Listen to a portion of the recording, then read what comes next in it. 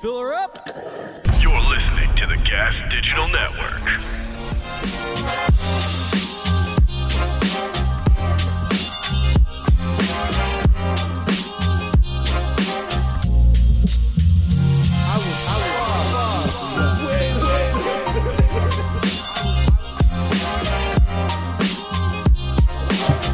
Welcome back to Slick and Thick, you Gas Digital Degenerates. It's your boy Gerard Michaels here. And to my left, at 6'3", 200 pounds, and every one of them is a problem. The CEO of the RNC, the master of punks, the tamer of sages, the king of the ring himself, pretty Mickey Gall. What's happening, Mick? What's up, baby? How you doing, bro? I'm doing pretty good. I thought I was going to do the intros today. Go ahead. Why don't you intro the next guy? Well, what about yourself, pal? Go for it. Across me, I don't know if he's the strongest funny guy in the world or the funniest strong guy. His intentions haven't really been, recognized yet. He's a liberator of man and minds. He's Gerard the Truth Michaels. Oh, I love that. That was like money right there, baby. That was money. And we are joined today by royalty. Look at this regal bastard. He's regal indeed. How are we? We're good. The British are coming. The British are coming. Listen to that. But yeah, so over here we got, and we're crackling a little bit. We're going to power through it. Yeah. I don't think we got. Stop fucking touching it. Yeah, bro. definitely don't touch it. That's what she said. definitely lay off. Yeah, all right, I'm clearing up a little bit here. So we got TUCO in the house. Yep. TUCO, definitely the coolest Brit I know. One of the coolest motherfuckers. Coming for Litton for so hard. Oh, shit. Coming for Litton hard. Shit. Damn. All right, cut that part out. Well, Litton hasn't come on the podcast yet. You know, he's about to fight. He's about to fight Bader and shit. Now he's big time, and he's about to go get his belt. You know what I mean? Damn. Yeah, but over here we got TUCO. You got to be one of them, like Mr. Congeniality in the gym. Everybody loves. I don't know one guy who doesn't love TUCO. Everybody loves TUCO.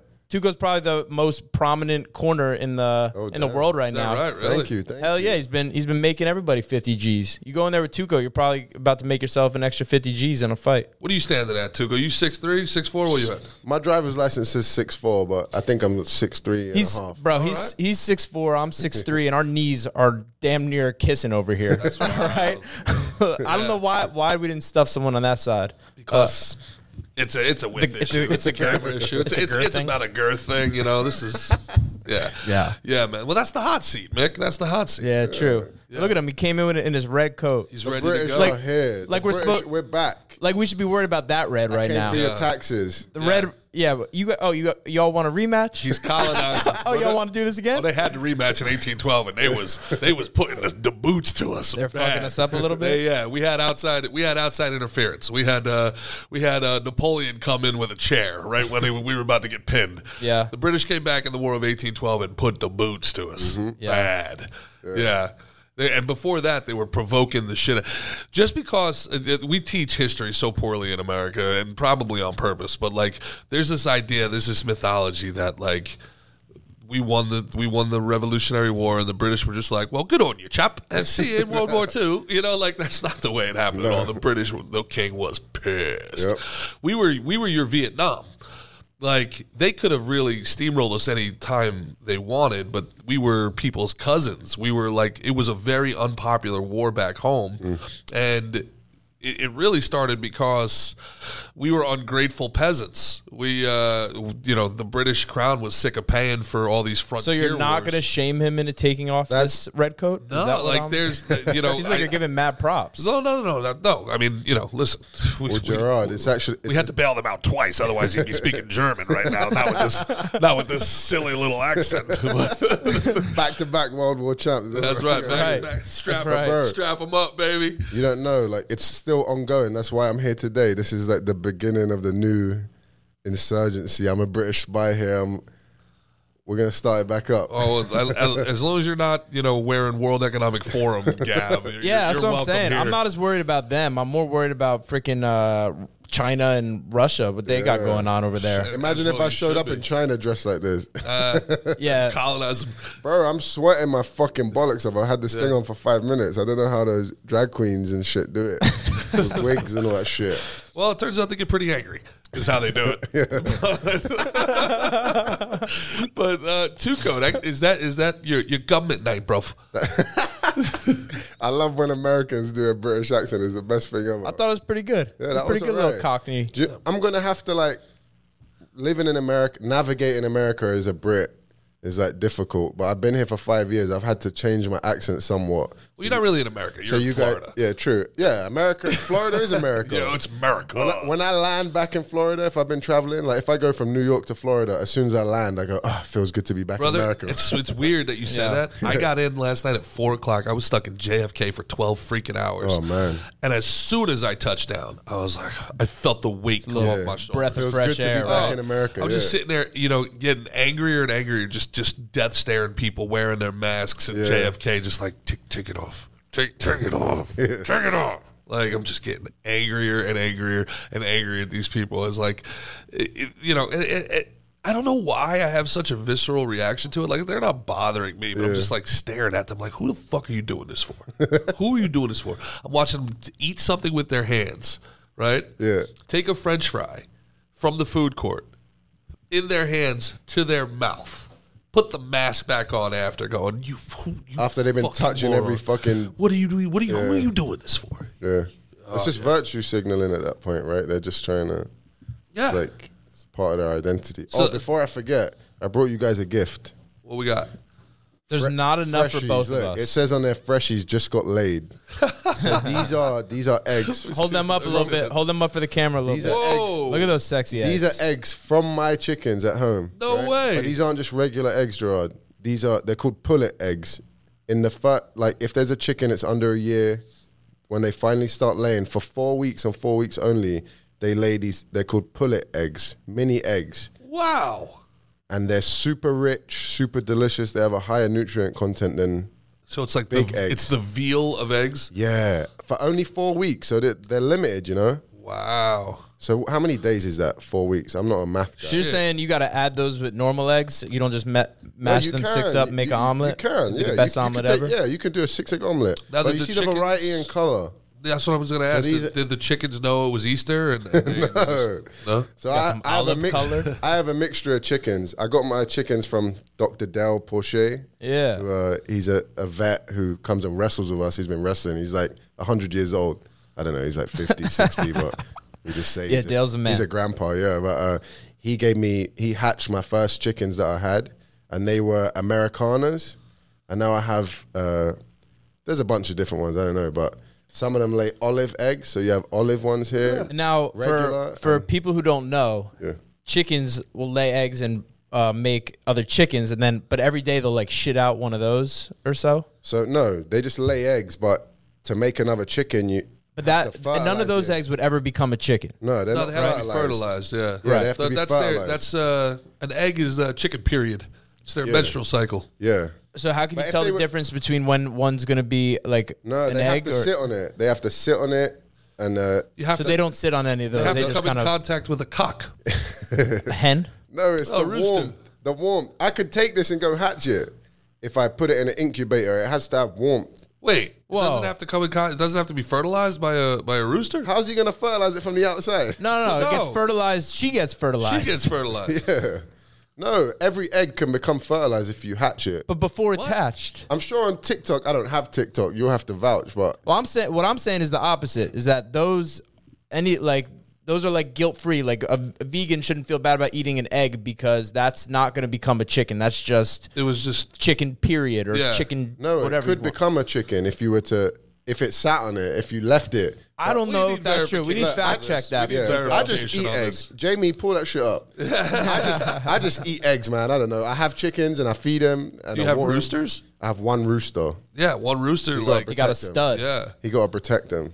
But no, but anyway, these are yours. Protect 'em. Does He's that a look blue to procreate. you? I call that a blue Yeah, egg. that's baby Yeah, blue. it's Yeah, blue. look at that. Yeah, it's cerulean. That looks store bought. That looks amazing. And yeah, actually, if those that's were a store gift to you bought, guys. wow. Well, I should probably give that to Mickey because Gerard needs like 65 of those. In Yeah, Biden's no, economy, those are mine, but for I'll his let Gerard breakfast. sit on them. This is like a $50 gift. Yeah. Thank you so You're much. welcome. Yeah, that's just gold right there, Now, right? as an Irish guy, when the British give you a gift, you better be fucking careful. Yeah. Because this right here, you eat this. Yeah, your maybe- next thing you know, your maybe you potatoes eat 'em. don't start growing. Yeah. Yeah. Can I just interrupt and offer British a give- disclaimer here for this? Yeah. I'm not actually British by blood. I'm born and bred in London, but I have 0 British blood. So this is just for like comedic effect. Actually, you guys are probably more English than me. Like, You're probably right. I got a little bit in me, yeah. And when did your family move to America? Like the 1900s. So in 1776, you were a redcoat, not me. You should take this. No, whoa. Right? Think about it. We're Irish, brother. We were yeah, we're more Irish. I have more Irish and I gotta take this wig off. Sorry, you guys fucking were oppressing us Viking. for 1,000 years before they even knew the New World existed. yeah. TUCO. That's not exactly the Queen's English, is it? that is my real middle name. Ah, I'm actually, my first name is it's a Greek name named after my Greek granddad. Malaka. My dad is Greek. It's Yorgo. Yorgo. Georgios. Yeah. Okay. But I always went by my middle name Tuco. I'm named after my grandfather's too. Yeah. That's an Italian thing too, right? I'm not that much Italian, bro. Oh, I know you always want me to be. Because you're so good looking. You just look like a real Italian stallion. All right, you know what? I'll take it, dude. Real recognize real. You know what I mean? I appreciate that. But I'm a mutt. I'm like a bunch of different shit. My Italian grandfather's my middle name, right? And I'm named after my dad's dad and my mom's dad. Right. Yeah. Guess his middle name. No one in the world will. 1,000 guesses. Yeah, you'll never get You it. told me before, no? Or you didn't tell me? I probably told. If it comes up, I tell. But then I say you can't tell anyone. Tell the world. My government name is Michael Boniface. Boniface. That's a Know what it name. means too? No. Beautiful face. There's no way. Yeah. How There's perfectly no way named. that's How true. aptly No way named. that's true. That's You know what I like mean? what came Bonifacio. first, the chicken or the egg. Would you have been good looking if you didn't have that name? I don't know. Or did you get that name because you were going to be good looking? Yeah, I think it was destined. It was in the stars. Go ahead and Google all you want, G. It means what it means. All right. Well, Boniface Santoro. the Merriam-Webster definition is the proprietor of a hotel, nightclub, or restaurant. So, Really? Well, you gotta look in Italian. nightclub goal. Oh wait, this reminds me. So I got a question for both you guys means today. fortunate. And it means fortunate. Fortunate and, face. auspicious. I think it's face. Anyway, Faccio, face, Bonifacio. But anyway, so I got a question for both you guys. Stop. You Real can- quick. Stop. Yeah, real quick. Stop. Because you just did the thing. Face. What? Bonifacio. This reminds me of that joke online that's going around where it's like, I met that dude, Michael, and he said that his parents named him Michael because he could jump real high like the basketball player. And then the dad goes, well, how'd they know he was going to jump high when he was a baby? The kid goes, well, they lied to me. Bonifacio. I never I saw got that Bonifacio because I got a beautiful face. Guys, it just makes sense. They lied to me. Yeah, anyway, you were saying? 2 questions. No, I have one question. Yeah. Damn, bro, you're already sweating from that Bro, fucking. that thing's highly flammable. Hey, pain is beauty is pain, bro. That thing is highly Fucking flammable. You like wearing, the shirt, I like that. it's great because everyone Make thinks kids They it's look sex ripped fighting. up. It's like it looks like abs on you. Oh, that's good. I need some abs. Make Sorry. kids fist fight. Here's my question. If you had to pick 4 people to have dinner with, any people in history, who would you pick at your fucking table? Now I came prepared, so I got one while you guys think. All right. Right? So my true one, and this is what reminded me of it, was one would be both my grandfathers that passed, my father and my great grandfather. It'd be all family. You know what I mean? Because I think you can learn so much from family. Very But Italian. that's not quite like sexy enough though. You know what I mean? So I gotta if that's a little selfish on my part. So I think for the podcast, if I had to Qualify pick it one, as non-family. yes, I think you gotta do one as non-family. I say you can include family if that's your real one because Okay. we keep it real, but Sure. we can deviate and talk to your other one. So here's my other one. I think I'm gonna go with Babe Ruth, Mike Tyson, Marcus Aurelius, and that last spot is up in the air. I think I might go with Rogan on it. Wow. Interesting. Rogan? Well, with Rogan, I think Rogan and Tyson are modern day philosophers. I think I was thinking maybe like Biggie or Tupac or something like that. But I decided no. I was thinking maybe Muhammad Ali. I feel like no one would get a word in edgewise. Be pretty funny. Rogan's a good one because with Rogan you get the thousands of guests and knowledge that. Sure. That's what I'm saying. And I also feel like Tyson's kind of a modern day philosopher. Like I the guess, way he. but I mean, And we're assuming Marcus Aurelius knows English, or you Of guys course. Okay. Yeah, of course. You don't need a you don't need a we don't need, translator. like, we well, all got it. This I is don't know, for we're me- bringing him back from the past. I'm not gonna bring him back from the past and he be Let's like talking ground Latin this to thing in me. reality, okay? Once Yeah. we bring him back, he's gonna have to learn English. So No, he's gonna know English. I love that you went with Babe Ruth. Why Babe Yeah. Ruth? I mean, think about it. Babe Ruth. So I think Babe Ruth is kind of the opposite of Aurelius in a lot of ways. Why do you say that? That man was controlled by his appetites. Oh yeah. That man was, eating hot dogs in the middle of games, Sure. drinking Cokes, breakfast huge, like would eat like 6 huge meals a day. You know what I mean? He was out there chasing women, smashing baseballs. So Like- I don't know if I've ever told you this, but one of my life's dreams, one of my major goals is to write and direct a Babe Ruth biopic, because They did one with, what's It's horrible. his name? It's John Goodman. John It's a Goodman. joke. I thought it was all right. No, but it's I saw it but it's very- not as a who kid. he. But it's not who he was. Like, we have this idea of Babe Ruth as like the fat guy eating hot dogs and like larger than life, dude. Professional sports, as they exist today, do not exist without Babe Ruth. You guys do not have the job that you have without Babe Ruth. This guy was a larger-than-life cult of personality, the likes of which has very seldom been seen on this planet. This guy took a game that, at the time, was thought of as, like, very rude. It was a crude game. It was a white trash game. It was Ty Baseball. Cobb. Yes. And Ty he took- Cobb was before Babe Ruth? yeah, right in the beginning, it was Ty Cobb and then Babe Ruth, and he Babe Ruth going to Broadway in New York, coming out of that first little depression that we had in the 1919s, coming out of World War I.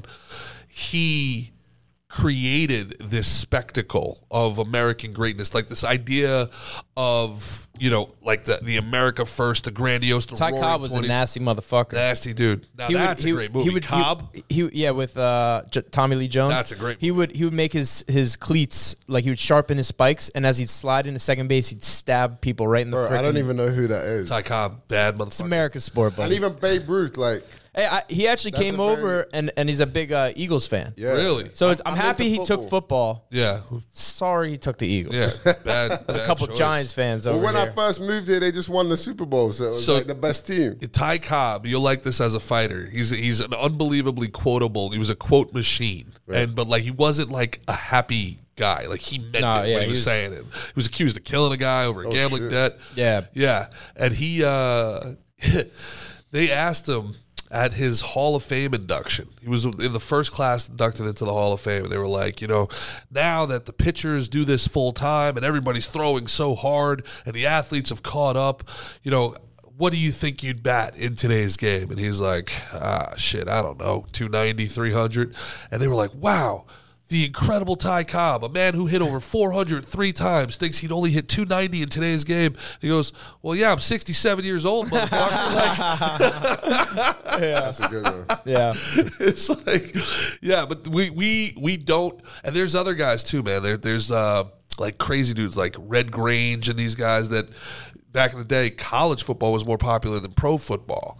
And these guys were like, they would see that if you were a professional football player, it was like you were a loser. It was like, get a job, man. Like, what's wrong with you? So all right. So let's keep breaking down my table. So we got Babe Ruth. Oh, yeah. Love Babe We Ruth. got Man, mine's a lot deeper than that. Yours is quite, like, modern. well, except for Aurelius. Yeah, I guess. But why? Right. Why Aurelius? I'm definitely a fan of. I think he's one of the most interesting people because he had all the power in the world. He controlled the known world. Sure. Right. Like they didn't know about China and whatever was going on over there, but as much of the world they knew, he controlled it all. Yep. And instead, he could have had all the women and wine and good times he wanted, but instead he lived like such a strict, disciplined person, like the highest of virtue. You know what I mean? Like Marcus Aurelius. Aurelius. Yeah, one of the Stoicism. He's one of Stoicism, the yeah. Well, was the he? He was pillars, I should say, because Plato and Socrates. Yep. That's kind of who he. Aristotle. And that was Socrates's.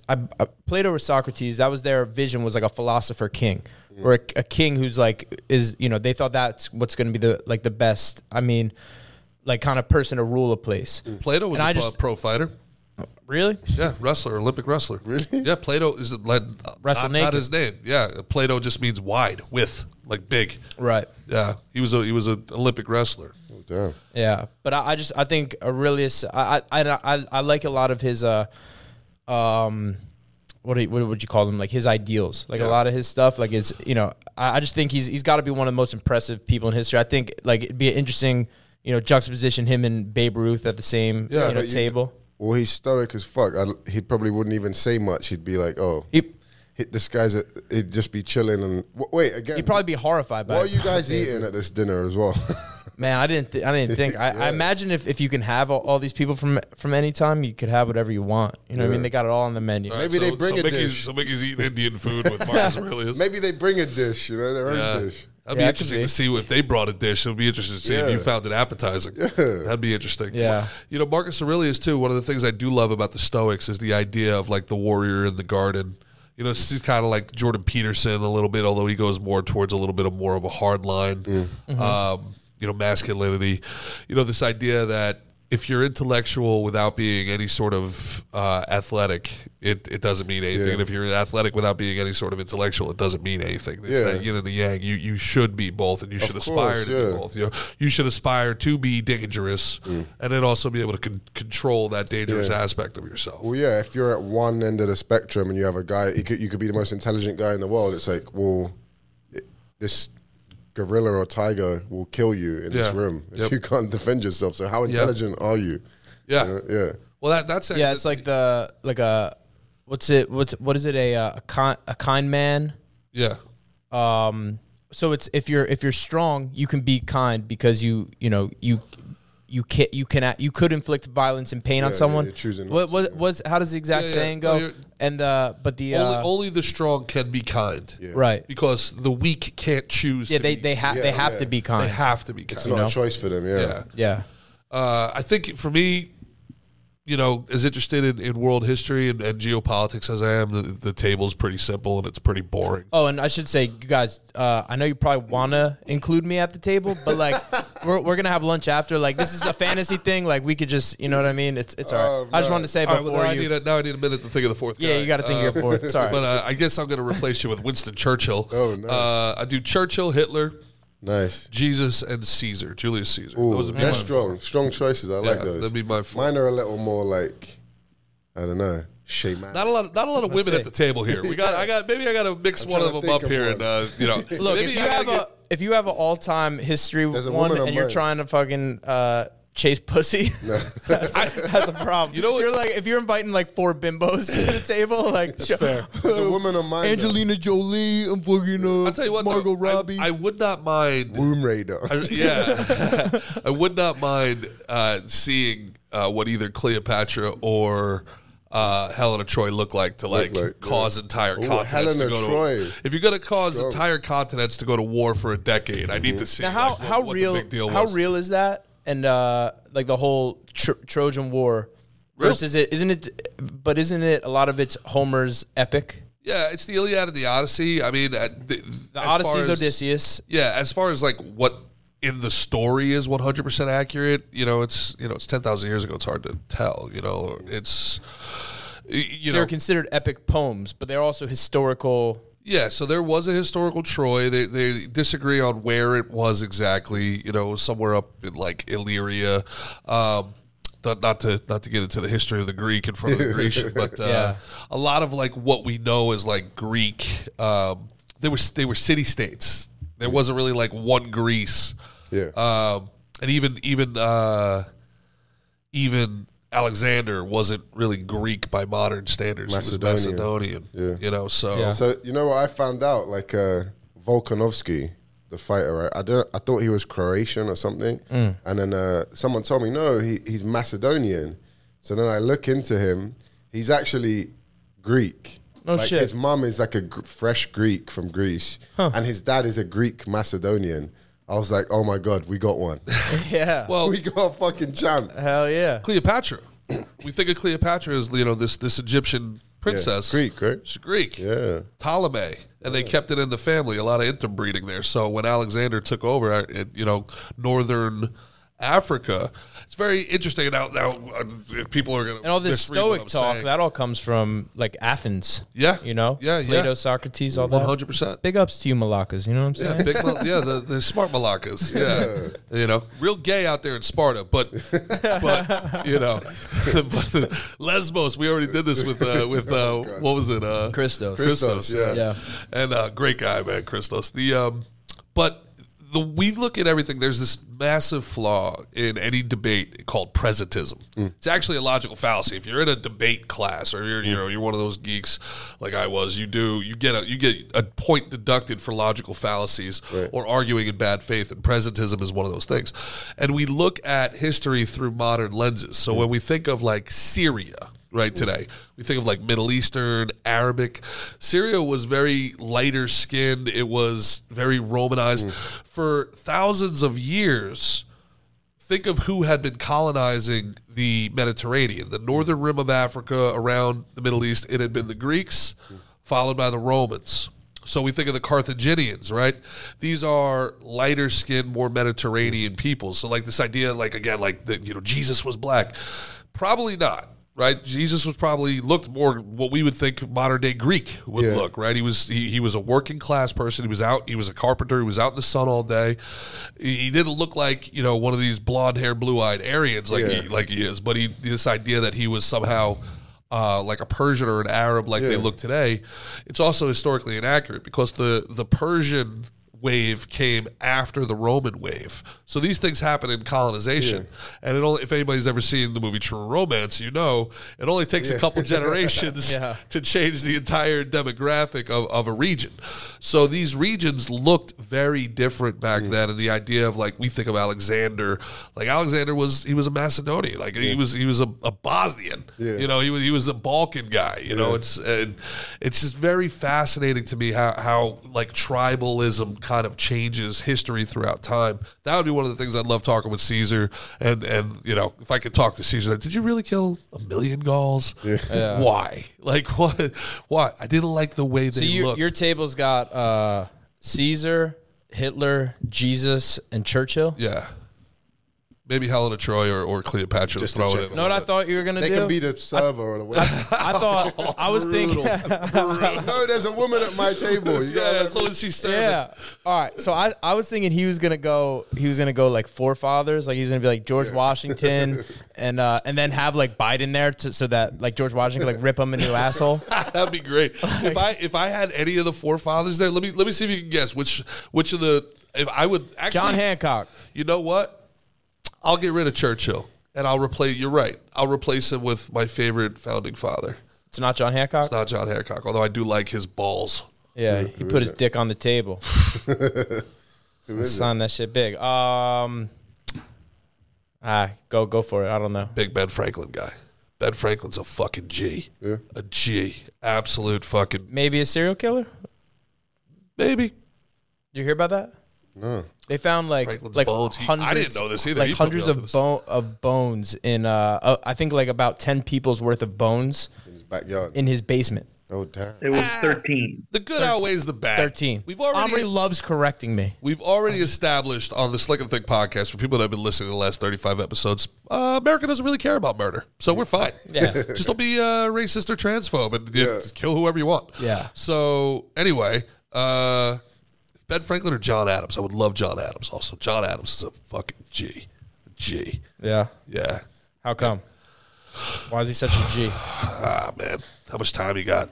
Like, this is... less than a minute, please. Yeah. Dude, these guys... You got to put it into context. We do such a bad That's job. good. Hey, Tuco, how about your table? No, I'm just fucking with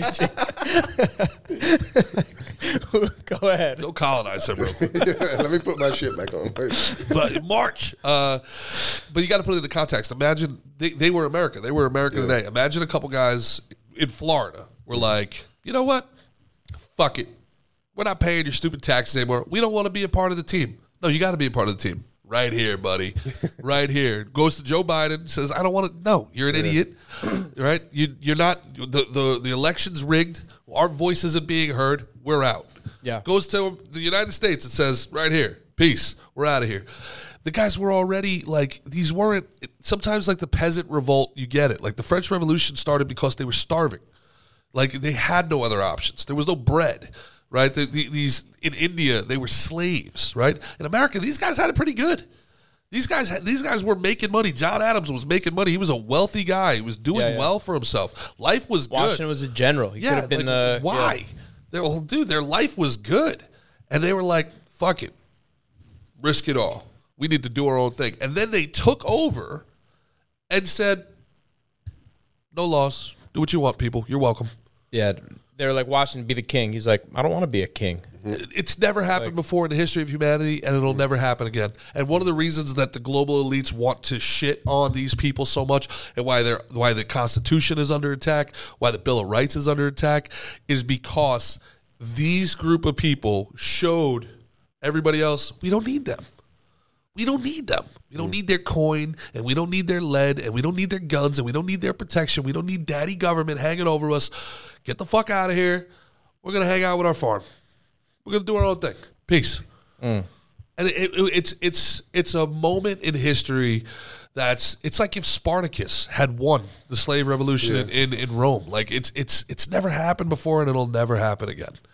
It's just the most beautiful human moment by people that are just incredibly that's a minute's up. They were smart, and they weren't selfless. There was self-interest involved, but they were smart, and they understood the risk, and they took the risk anyway. I mean, it's just the bravery, and it's incredible that they were fucking badasses. No doubt. We're such cowards by oh my God, what if I get canceled for saying this? And these guys were like, fucking 2 middle fingers to the king. Like they're just on a whole different level, and they, we're such pansies compared to them, and they wore fucking Lululemons and fucking wigs, and maybe that's what it was. Maybe we we just they don't were like so their pissed attire. off all day that they had to wear the wigs and the fucking and the blush. So you think we don't put respect on their name because of like the weird clothes? I do. I actually think that has a lot to do with it. I think we think of them as these dainty little dandies. Yeah, like kind of fairy boys. These little look at these little fairy boys. But really, they were like the ultimate badasses. Boom, bang, bang, get off my land. Bro, Britain are the pound for pound colonial kings. Like for such a small fucking place, took over. Sure. You'll know the percentage of the world they controlled. It was like 25%. What's crazy is that the British aren't even British. That's what I love, is that the British got taken over by Vikings that are like, hey, guess what, Viking? You're a Brit now. Yeah. Anglo-Saxon lords. They've done that a bunch of times. The Huguenots, the Normans. Well, the Plantagenets. Yeah. The British monarchy spoke French for like 1,000 years. They didn't even speak English. They spoke French like on purpose to make sure that the peasant English knew that they were better than them. Yeah. One of those War of the Roses kind of ended that. Then the Tudors, the real Brits. That was your America moment with the War of the Roses. They were like, we're taking our country back. Yeah, for these stupid French Plantagenet. Yeah. That's Game of Thrones, right? Game of Thrones. War of the Roses. Yeah. So who would your 4 be? My 4 would be first at the table, Genghis Khan. For sure. I thought about having Leader him of too. the Mongol horde, the biggest continuous empire in the history of our planet. For sure. And I just want to know like how much he macked. I mean, they say like 1 in 80 men on this. Yeah, bro. but I think 1 in 5 Asian people. Yeah. I don't know if there's a lot of macking going on there, bro. I think, someone tried to do the math on it. They were like, he must have impregnated like 60 women a day. I'm like, and I don't think that's no one can do consensual, that. bro. But then again, who knows? Because More of a smack than a mac. Bro, testosterone in men is on the decline. Like male virility is going down. Who knew back then? Yeah. When you're doing that much killing and eating that much organic produce from the Mongol Empire, It's true. you don't know how strong this guy's seed was. Yeah, it's strong seed. They're eating their horses once their horses would like die, they'd eat them. Well, do you know how they make they're very resourceful. Do you know how a they lot of make horse the- meat, you bro. know how they That's make got Overeem. That's got Shavkat spazzing too. Overeem, bro. You know how they make that horse meat edible? They used to dry it out. Do you know how? No.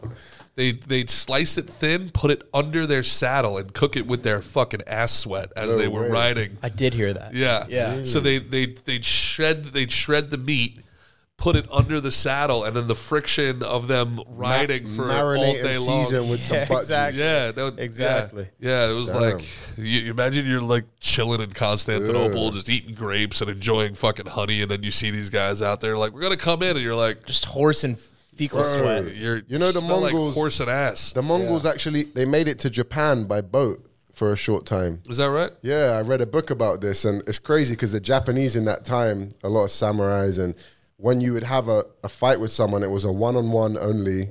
Yeah. And when you get there, you're in your full armor with your sword, and you declare your name, your lineage. That was where the you're same thing from. with the Trojan War. That's how they used to do it too. You'd have to like you'd make sure like Yeah, you weren't it related was a to fair anyone. fight, Like yeah. it was you declare your name. But like nobles would fight nobles and stuff. I don't know. Is that the I think idea? it like that was the thing with like Ajax and Achilles. Like so what's his name? Is it Paris?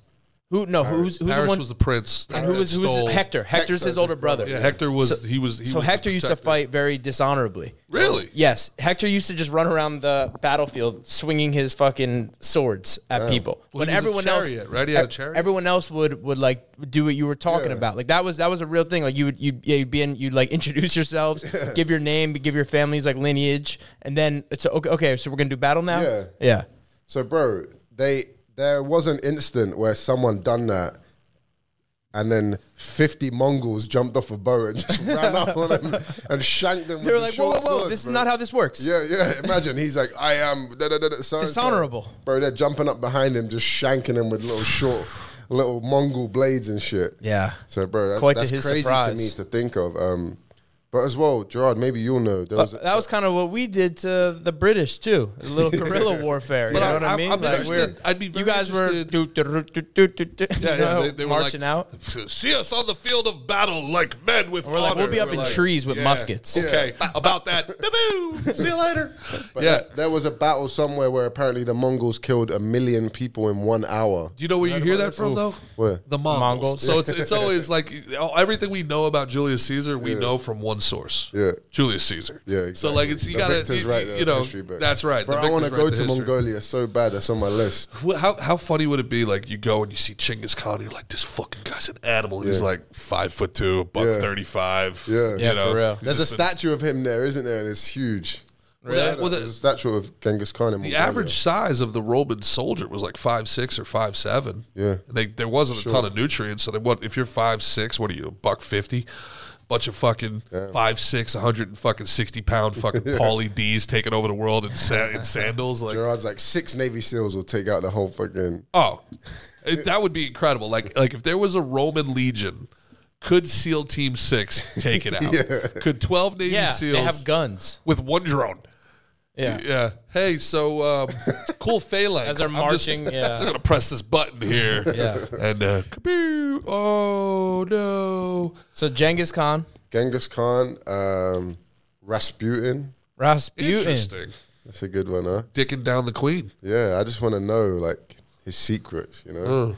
And the Iron Lady, the one and only, the greatest woman who's ever lived. Margaret Thatcher? Margaret Thatcher. Nice. Yeah. Good one. Maggie. I don't know much about Margaret Bro, Thatcher. Maggie was a straight G. Imagine when she was in power as a woman in the fucking 80s and shit. Yeah. Do you know what they said? Imagine this. Like What was she? Was she a prime minister? Prime Minister. Hell yeah. First female Prime Minister. Okay. And she Famous was a quote savage. about socialism. You know Who what was the the problem queen? with when socialism is? The queen who just passed Eventually, you was run the out of queen. other people's money. Say again. She has the famous quote about socialism. She goes, you know, the problem about socialism is eventually you run out of other people's money. She said you won't achieve anything if you're trying to be liked. I love that. Yeah.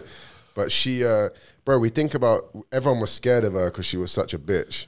And but imagine how scared like the female people in parliament were of her. Yeah. Like the men were scared of her. Imagine if you're another woman. But it's- how it's- scared you were of this bitch. Like It's she very was so- interesting, too, just to think about the fact that Mick's like, I don't know much about her. Yeah. But we have had this feminist uprising basically our entire adult lives. And, you know, we've had Women's History Month. Here is a woman They'll that never took mention over. her, yeah. They'll never mention her. She's not well liked. She's By conservative, who, bro. though? By who?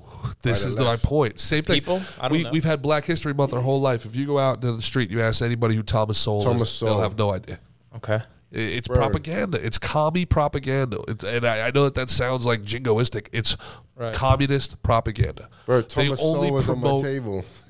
Was he really? That was the last guy? Right, he's the last person on my table. Bro, he's my birthday twin. Get out of here. Listen to this. When I turned 30. Brilliant man. I was sitting there on my birthday and I Googled, who else has my birthday, June 30th. And I look on it, Mike Tyson and Thomas Sowell. Yeah. Wow. And the day I turned 30, Thomas Sowell turned 90. Wow. Bro, one of the smartest people ever. Like you said, they'll never mention him. Yep. And he's one of the greatest black authors and thinkers in history. White liberal black redneck. Yeah. Unbelievable book. Bro, I've read every book he's ever wrote. Yeah. Wrote. Fuck. It's interesting. I met a guy who's a military strategist, black guy, this weekend, came to the show because I'm not going to say his name, but really, really smart guy. I want to get him on the pod. And he was essentially everything that's being done is being done for people to give the government the green light to go after white people. I was like, what? That doesn't make any sense. He goes, no. You got to understand, it's soft target politics. It's everything that they're doing. They want to turn one group against the other group. And they were like, they've already divided the white group. They're like 50% of the population divided against each other. All you have to do is get one of those people to do something stupid so the other groups go save us from these guys, and that gives the government the green light righteous to go in and take the biggest pawn off the table. The biggest piece off the board. And that's kind of like the soft belly thing he was talking about. I'm trying to get him on so we can explain it in better terms without, but it was the way he broke it down was very, very interesting. And he's like, and I'm like, what made you think of this? He's like, I did it. I helped coups. Yeah, this is what we did in other countries. We take the biggest, strongest group, we split it, we turn everybody else against them, we hollow them out, and then we say, hey, you're welcome. Now we control everything. Yeah. You're welcome for the security, and all it costs you is your freedom. Yeah. Pay up. It's kind of fucked. We've been doing it in the Middle East and South America for 100 years. It's wild. And he's like, the tactics, like that's crazy. They're doing it How do you know? This country, I've done it. It's interesting for me. He was a counterinsurgent in other places. It's interesting for me being British and then moving here. Like growing up, I'm working class. I grew up in a black neighborhood. I was what's called a Labour baby, the Labour Party. Like they fed me, housed me, free school meals, free education. Like growing up, I was like on welfare basically in America. But then you get older and you make a bit of money and you have something to conserve and you start to shift a little bit. And now I've arrived at where I am now, which is I'm a libertarian, At this point, even in America, I believe like the Republican Party, they just exist to sedate the right. Oh, the uniparty type idea, yeah. Yeah, it's like You said sedate the right? Yeah, I think the Republican Controlled Party, opposition? they exist to just sedate anyone who is a would-be libertarian. Okay. But for me, America was designed with libertarian ideals. 100%. That's a fact. I like the first time I read the Constitution, I was like, wow, this is a perfect document. Yeah. And so being from Britain and moving here, I've been here for 5 years. I've fully assimilated. I love America. And what annoys me about the left is like they speak about progression and stuff like that. I'm like, America is the new frontier. It is the progressive new frontier. You know what I mean? Equal opportunities, everyone is equal. It's written into the document that founded this country. Like, if you just go back to that, everything will be fine. Yeah. It's interesting. Thomas Massey is a congressman from Kentucky, and he just tweeted something very interesting the other day, and it's very true. He goes, if there was no Bill of Rights, we talked about the Restrict Act off air and stuff like that, about how people, not going to bore, but look into the Restrict Act. It's not good, people. It's not good. But Thomas Massey said, if there were no Bill of Rights and they voted on it today, he said, not a single one of them would pass. Freedom of speech would not pass. The Second Amendment wouldn't even be brought up. Fourth Amendment, Fifth Amendment, the right not to self-incriminate. Nancy Pelosi tweets out after Trump is indicted, and I'm no Trump fan, tweets out after Trump is indicted, good, now he has a chance to prove his innocence. That's the Speaker of the House. That's the third most powerful person in America at one point. We grew up our whole lives, you're innocent until proven guilty. And this idea that now he gets to prove his innocence, that's a fucked statement. And that's not somebody, that's not like some crazy old bat who's just, that's the third most powerful person in the country flipping assumed guilt on our head. In an era where we have a camera on us at all times, our leadership assumes we're guilty. Just think about the consequences of that tweet. It's insane. All right, like that's a massively important tweet that can't be overstated. They put a fucking camera on us at all times. They want to disarm us at every moment. And by the way, you're fucking guilty until we tell you you're not. Not good. The government's out of control, man. Not good. What's crazy to me is how, like, and COVID showed this, like, the blind faith that people have in government. And I'm like, they're just fucking people, man. They're people like us. Yeah. 100%. Like, that's my problem with religion as well. Like, I'm faithful, I believe in God. But when it comes to institutionalized religion, I'm like, how is this guy more capable of interpreting this book than me? I have eyes and a brain. I can fucking read. For sure. Like, I'm not kissing the Pope's fucking hand. He's just a fucking guy like me. Sure. Like, he don't have any powers. We're all people. How could anyone who hasn't died say what happens when you die? Exactly. But that's my issue with government, and especially the Second Amendment. I'm like, no, I'm a guy. I know myself. I trust myself. I should have every fucking weapon that the fucking government has. Sure. Why should they? They're just people. Sure. They make mistakes. See, They're prone to human error. Why should they have more than us? I wouldn't even give them the credit that they're just people. I think they're the wrong kind of people. They're power hungry. Their ambition is before their instinct to preserve their power is before their instinct to preserve our nation. They're putting their authority above their service to us, and those are the people that shouldn't have power and shouldn't have access to weapons. And this idea also that we're seeing where the law only applies to those who aren't in power, this kind of Soviet style, it's, you know, membership has its perks shit, where if group A does something, it's okay, but group B does something that's against the law. That's a bad place to be. It's a really bad place to be when you know, you're either with us or against us, and we're all supposed to be on the same team. And it becomes undeniable at some point. And I think Mickey and I have talked about this in other podcasts, but like, it becomes overwhelming. It becomes overwhelming and frustrating where you're like, what am I supposed to do? Like, well, okay, so let's say that you're right. What do I do about this? You know, and I think the best thing that I ever did was acknowledge, look, I'm not a martyr. I'm not a freedom fighter. I'm out. Go to Florida, man. I'm going to Florida, and I'm going to be around people with similar ideals. And you would never think it makes such a big difference in my life. So you can live in peace, Yeah, like I can't even stand a week in New York anymore. Like, I really can't. Like I can't. Like I can't even like enjoy myself there.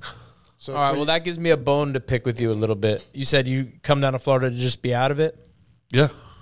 And why are you always talking politics on the podcast? Well, you're not out of it. You're not, like, I'm not going to give up my life for it.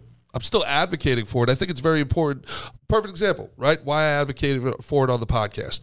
That dude, the shaman, okay? Fucking January 6th shaman, the QAnon guy, right?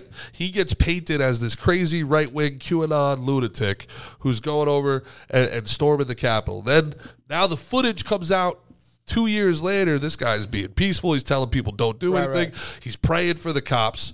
He gets fucking thrown in jail for 2 years. Crazy. Yeah. Now, the shit gets leaked. Tucker Carlson reports on it. People like us talk about that report. What just happened with that guy, the shaman? Got let out of jail. Now, I'm not saying we got the guy out of jail, but public opinion shifts. Right. So that's interesting. So going back to my table, Marcus Aurelius, he said there's two type of things in the world. There's things you can control, things you can't control. So he says, complaining is pointless because if it's something you can control, then go do something about it. And if there's something you can't, then it's stupid to complain about, right? But it's bad when you get to that point where you've given up on influencing your government. You know what I mean? Like you just said, just forget about them. But they're making decisions about your life. 100%. So that's why is that what you're using this platform to expose certain things, but what solution is there? maybe the solution presents itself in the exposing of the problems. I think, things are shifting. And things are shifting in a way that I'm much more optimistic than I was even 6 months ago. When you have people we have someone like Matt Taibbi, somebody who's a lifelong Democrat, and he goes to Congress to expose state censorship, all right, and gets attacked by Democrats and comes out and says, guys, they've lost the plot. Like this is real, right? When you have the CDC and the WHO come out a week ago and say, you know what, you don't need a vaccine if you're a teenager or a kid. Like you don't need it. That's a win. That's a win because there's so much public pressure put on. They can act like it's 50-50 in this country. It's not. It's 80% of the people don't believe what they're being told. 20% of the people believe what they're being told by the media. They trust our government. That's it, 20%. Right. So and TUCO, I'm not advocating putting your head in the sand. Yeah. I think ignorance is the worst thing. I just think there should be like planning and action. Yeah. No, I agree with you. Like, I don't watch the news. I try to keep up with the important issues that are important to me, but I try to just be an example and live my life in a way that matches the ideology that I follow. You know? So like chickens and eggs and shit, that seems like a stupid thing, but it's like self-sustainable. I want to be self-sustainable. Yeah, I want to have my own produce. I don't want to have to depend on what's fed to me. Right. And that's important to me. But in terms of what would fix, because you asked him like, oh, what would fix the issues? It's like government's out of control. We need term limits. They've got too much power, but no one who wants power should get power. Like power should be given to those that don't want it, a reluctant but leader. Are willing to do it as a civic duty. That's 100%. The only way. Like, well, let me ask you this, Mick, because I completely agree with that. Like Joe Biden's never had a job. That's George Washington. Has Joe Biden ever had a fucking job? Bernie Sanders, their job has been to. And that was George Washington's thing. He didn't want any part. They were like, be the king, be this. He's like, nah, I don't want it. I want to go back to my farm. And they were like, he did it as duty. A civic duty, like the way the Romans used to do it. Yeah. But they would elect, but then Caesar didn't want to give that up, right? Yeah. What's the quote? It might be an Orwellian quote. Or maybe it's Bradbury. I forget off the top of my head. I should look it up. But it's like Why don't you look it up? I got to take a piss. All right. Yeah, so the quote, it is Orwellian one? Yeah, it is Orwell. And it said, in a time of deceit, telling the truth is a revolutionary act. Yeah. Right? And I think, people think of like warfare or like you're saying, like action as physical action. Like we got to get out in the streets and we got to take it to them. Kind of like what we talked about with the redcoats before. And then, but if we do that, we can't beat them. They're too big. They're too strong. They got predator drones and we don't. But this is an information war. It really is. This is a war that's being fought in a digital space. So counter propaganda, seeing something that's propaganda and calling it out, you are fighting back. Right. You're talking about the hearts and minds of kids. Now you guys have people watching you every single day. You've got fans that come up to you in the street, ask for your picture, bro. If they're listening to you and your advice to them is, hey, just think for yourself. You have such an influence on them that you don't even realize. If they're listening to us and we get even one person to question the official narrative, it's worth it. It's a different place where the war is being fought. Right. No, it's being fought in the information sphere. I agree. I agree with that for sure. You know what I'm saying? And also, what was the quote again? In a time of deceit, telling the truth is a revolutionary act. Right. And it's true. Because now the truth is what gets you in trouble today. You get fact-checked when you're saying the truth. Yeah. You get censored and deplatformed when you're saying the truth that the state doesn't want you to say. That's I like a lot too, because David Adiv, who is a big, he's my jiu-jitsu coach, but he's like my teacher. David Adiv would be at your table. 100%. I know. I thought David Adiv but again, he's like having me at the table. I'm lucky enough I get to have David Adiv at the table, but his basically the two things, like there's truth and there's lies, right? There's truth and there's lies. The truth is good, lies bad. And that's kind of the battle of a lot of things. So I think, yes, thinking for yourself is one of the biggest things, I completely agree with that. That's always been my thing. It's like having your own original thought, not just accepting the thoughts from other people and the programming. That's the problem with the last few years, what we've seen with COVID and elections and all this shit. And there's a way I describe it. I call it the hologram theory. It's like the Matrix. Like most people that you see, you go into a grocery store, you see people, you walk past them, and 5 seconds later, you can't even remember their face. Yep. Like, how many people have you walked past today? Can you recall anyone's face? It's like they're just holograms that fill up the matrix, you know? Interesting. And The NPC idea. yeah, exactly. NPCs, non-playable characters. But people don't have their own thoughts, man. And because they don't read, they don't go out of their environment or their comfort zone, they're in this echo chamber. And they get to the point where I know people that just watch CNN like constantly, and it's like they're plugging in to their information source. But this it's is insane where to me. It's not an organic process. It's like, but this is where guys like you are so important. yeah. And this is the truth. And I'm not gassing you up. This is the God's honest truth. People watch you and they see these guys take their shirt off and go stand in there and take the blows. It's not the throwing the blows. Everybody's been in a fight, throw a punch. There's exhilaration about, I'll throw a punch, I'll fuck this guy. Can you take a punch? And nobody wants to get into a fight because they think they'll get knocked out. Yeah. I'll get embarrassed. I'll get hurt. He'll kill me. Like it's never nobody ever doesn't want to go into a fight because like I'm going to kill him. I'm going to spend a left and right for jail. That's not what goes through your mind. It's like, oh man, I'm going to be embarrassed. What if this guy knocks me out? So when they watch people like you take the hit and still come forward, take the fucking smash and come out there, that's the inspiring thing. It's like, fuck man, I wish I could do that. I wish I had that in me. On a much smaller level, I think the people who stand up and speak the truth while Congress is yelling at them, while they're getting deplatformed. The people that stand up and say, no, this is wrong. People are fucking dying and we're all believing these lies because it's easier to believe the lies. That's the same thing. They take the hits and you know what? You get deplatformed 6 months later. I'm still here. Speak up. Yeah. You'll survive. You'll make it. The more that they're able to bully people into silence, the more that they're able to bully people into like, it's like imagine being a fighter and be like, you're not good enough. I'll fuck you up. You know, you're right. Yeah.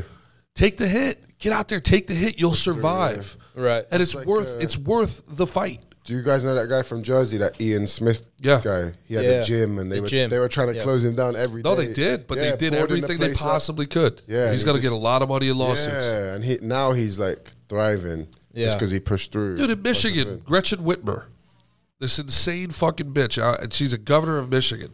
She shut everybody down. She had people arrested for gardening in their front yard. All right. She then her approval rating was so low that she orchestrated a fake kidnapping of herself with the FBI. I swear to God, she orchestrated a fake kidnapping of herself. She should be in jail. Yeah. She got reelected. It's insane. So, like, this is what I'm saying. If you're somebody that's in Michigan who believes like I believe, and just leave. You can't win. Yeah. Now people get mad at me for saying that because they're like, you know, New York, Governor Hochul only won by 100,000 votes, and there's got to be 1 million New Yorkers in Florida. Fuck it. Have it. It's yours. Yeah. We'll come back in 10 years when it's hollow and dried out, buy everything for cheap. Give it to them. Burn it into the fucking ground. East fucking Berlin, West Berlin. We'll come back in 20 years and we'll get the fucking, we'll buy everything back from you once you've burnt it to the fucking ground. I'm not spending the next 20 years of my life fighting the fucking machine when I can have a fucking condo on the beach. And neither should you. Neither should you. Yeah. Fight from a position of strength. Yeah. Life's too short. Life's too short to fucking be throwing punches that can't land.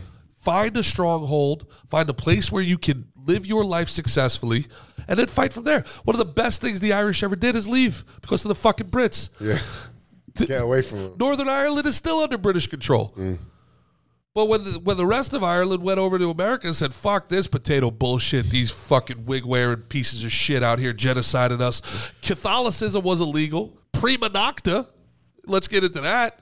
You over here taking fucking Irish. That's where you get first dibs on the. Yeah, the lords of the land were like, hey, cool marriage you got there. Brides, I'll give her back to you when the wedding's over. Yeah, that would be an alternate for my dinner table. Would be like either William Wallace or Mel Gibson dressed as William Wallace. Robert the Bruce. They can be the alternate if someone can't make it, you know? Yeah. If Someone's got another obligation. If his horse breaks down or some shit. Nobody maybe in the history of movies has gotten fucked over more than Robert the Bruce in Braveheart. Yeah. Robert the Bruce is like George Washington. Robert the Bruce is an absolute hero of Scotland. Yeah. And they made him out to be such a fucking weasel in Braveheart. They put it in at the end, though, but I heard they were almost going to leave that out. People were like, no, you need to put in at the end that he came around and he brought Scotland together. Yeah, literally led Scotland to independence that they still kind of have today. But in that movie, like, it's like, he's a weasel. What a piece of shit. Yeah. But, dude, they come to America, and where does the IRA get all their fucking money? Where does the IRA get all their guns? Where does the IRA get their stuff to fight back against the British from? America. Our grandfathers. That's literally, Irish Our cops. great-grandfathers, Irish cops in Boston and New York, for sure. Like, don't stay there. Go somewhere where there's a place where you can fucking get strong and then fight from a position of strength. That's how I feel when I move in here. Like, London, I'm from London, born and bred. London's one of the best cities in the world, but just the standard of living is so much better here. I'm like, is it really? Yeah, man. I'm like, I'll never go back. Grey, raining, 2 weeks of summer if you're lucky. Wow. And it's just like, why would I ever go back? I miss my people, but once you get far enough removed and you get over the homesickness, it's like, why would I ever fucking leave this? Every day. Sometimes me and a teammate of ours, Ange Lusa, he's from Switzerland. Yeah. We come outside, outside the gym, there's palm trees and sun, and we're like, I live on vacation. Hell yeah. I live on vacation, man. I'm on vacation. On holiday. I'm on holiday. I'm on holiday. Where do you think the dope. women are better? Make you think the women are better in South Florida or South London? I don't. I'm gonna have to go with South Florida. Yeah. People I in have to guess. British people. I don't know enough about. There's stereotypes South about London. British people, like they have really bad teeth, which is right. I'm lucky I have no British blood, as I said, so I got good teeth, but they have terrible teeth, terrible accents as well. The accents are great on guys, right? Yeah. But on Guy Ritchie girls, movies are fantastic. You don't want to go, like, imagine you talk to a girl, Yeah, you ever... Hey, blow me. It's funny. Adele has good. the nicest voice in the world. It's so funny you said that. Have you ever heard Adele, like, Adele. in a... Yeah, she's from North London. She's actually like me. She's like a working class girl. Yeah, have you ever heard her in an interview? She's, Oh my God. I thought it was like... It's like, Jesus Christ, that's the nicest voice on earth. What the fuck just happened there? I was touching on this earlier. Like, living here, I had to change my accent because my dad is a real Cockney, like the movie Snatch. He calls me the "Hello, son. What's going Really? on? Yeah, what's going on, son?" So like, but living here, I have to. Do you change know the my word accent. nemesis? Nemesis. Bricktop, yeah. Yeah. So I've had best. to change my accent. But like, it's funny if my brother comes to visit me and he sees me talking to someone, he's like, the fuck? When did you start talking like that? Because I have to start enunciating, pronouncing my T's, my R's. You know, usually I'm like, thank you. You know, Thanks a lot. It tends to happen to me too, man. I don't know if it happens to you, but when I'm in Jersey for a couple of days, Jersey starts getting very thick again. And then you come back. And I come back. Do you want to hear my Jersey accent? Please do. It's probably terrible. I don't want you guys to Let's be see. too judgmental. It's like, can I get a coffee and a hot dog? Get the fuck out. Get the fuck out of here. Get out. Stick it up your fucking ass. That's not bozo. so bad. Yeah, That's not so all bad. right, Yeah, we just did the So, trailer hitch. Didn't no, like bro, that. it's because Yeah. I hurt my hat. I just fought in Brazil 2 weeks ago. Right, bro. yeah, I wanted to talk about that. Bro, Brazil's Took a short notice crazy. fight, went down to Brazil, fought in the favela. Favela, yeah. Favela. Yeah, I clearly haven't been to Brazil. Favela. Bro, when Sounds delicious. When I first started fighting, I was like, this sport can take you around the world. I want to fight in America. Wait, it's not what is it? A favela. Favela. Yeah. Favela, yeah. Favela, all right. This was a different time. But I said I want to fight in Asia, which I've done. I want to fight in America, which I've done because I live here now, and I want to fight in Brazil and Russia. So I've ticked off 3 out of the 4. I still need to go to Russia. That's what's Russia's up. next. Yeah, they're the places you want to fight, like the places that are like edgy. About Japan. But bro, Japan. Japan be Originally tight, it was too. Japan, but I fought in Singapore, so that's kind of it's not far. Where in Same. Brazil did you fight? In Rio. And Wow. I didn't know it was going to be in the favela. It was on TUCO, which is like the biggest show in Brazil. Went down there. I didn't know much, you know. It was all like through a middleman. So even when I got there, I was like, fuck. And when I first went there to like meet the promoter, it was in the fucking favela. I think it's the favela that Jose Aldo's from because it's his head No coach, shit. Andre Peteneris, that Yeah. promotes the show. Dude, we went there and I was like, fuck. this is in the fucking favela. There's chickens running around, fucking people with no shoes on. Crazy. And I was like, fuck. But I went with Daniel Gracie. So when you're rolling with a Gracie in Rio, it's like, you're like royalty, you know? People, you can't pay for meals. It's like, Wow. it's crazy, yeah. And he was like, you'll be fine, you know? And another thing they don't tell you, he's like, you'll be fine, you're huge, you know? In the favelas, everyone's fucking malnourished. You're like the biggest guy in Brazil. I'm like, damn. And you got a little cauliflower ear. Like, I was fine. Just walking around in my flip-flops, my vest. I wouldn't wear like a Rolex or anything there, but it was Yeah, crazy. they're gonna run that.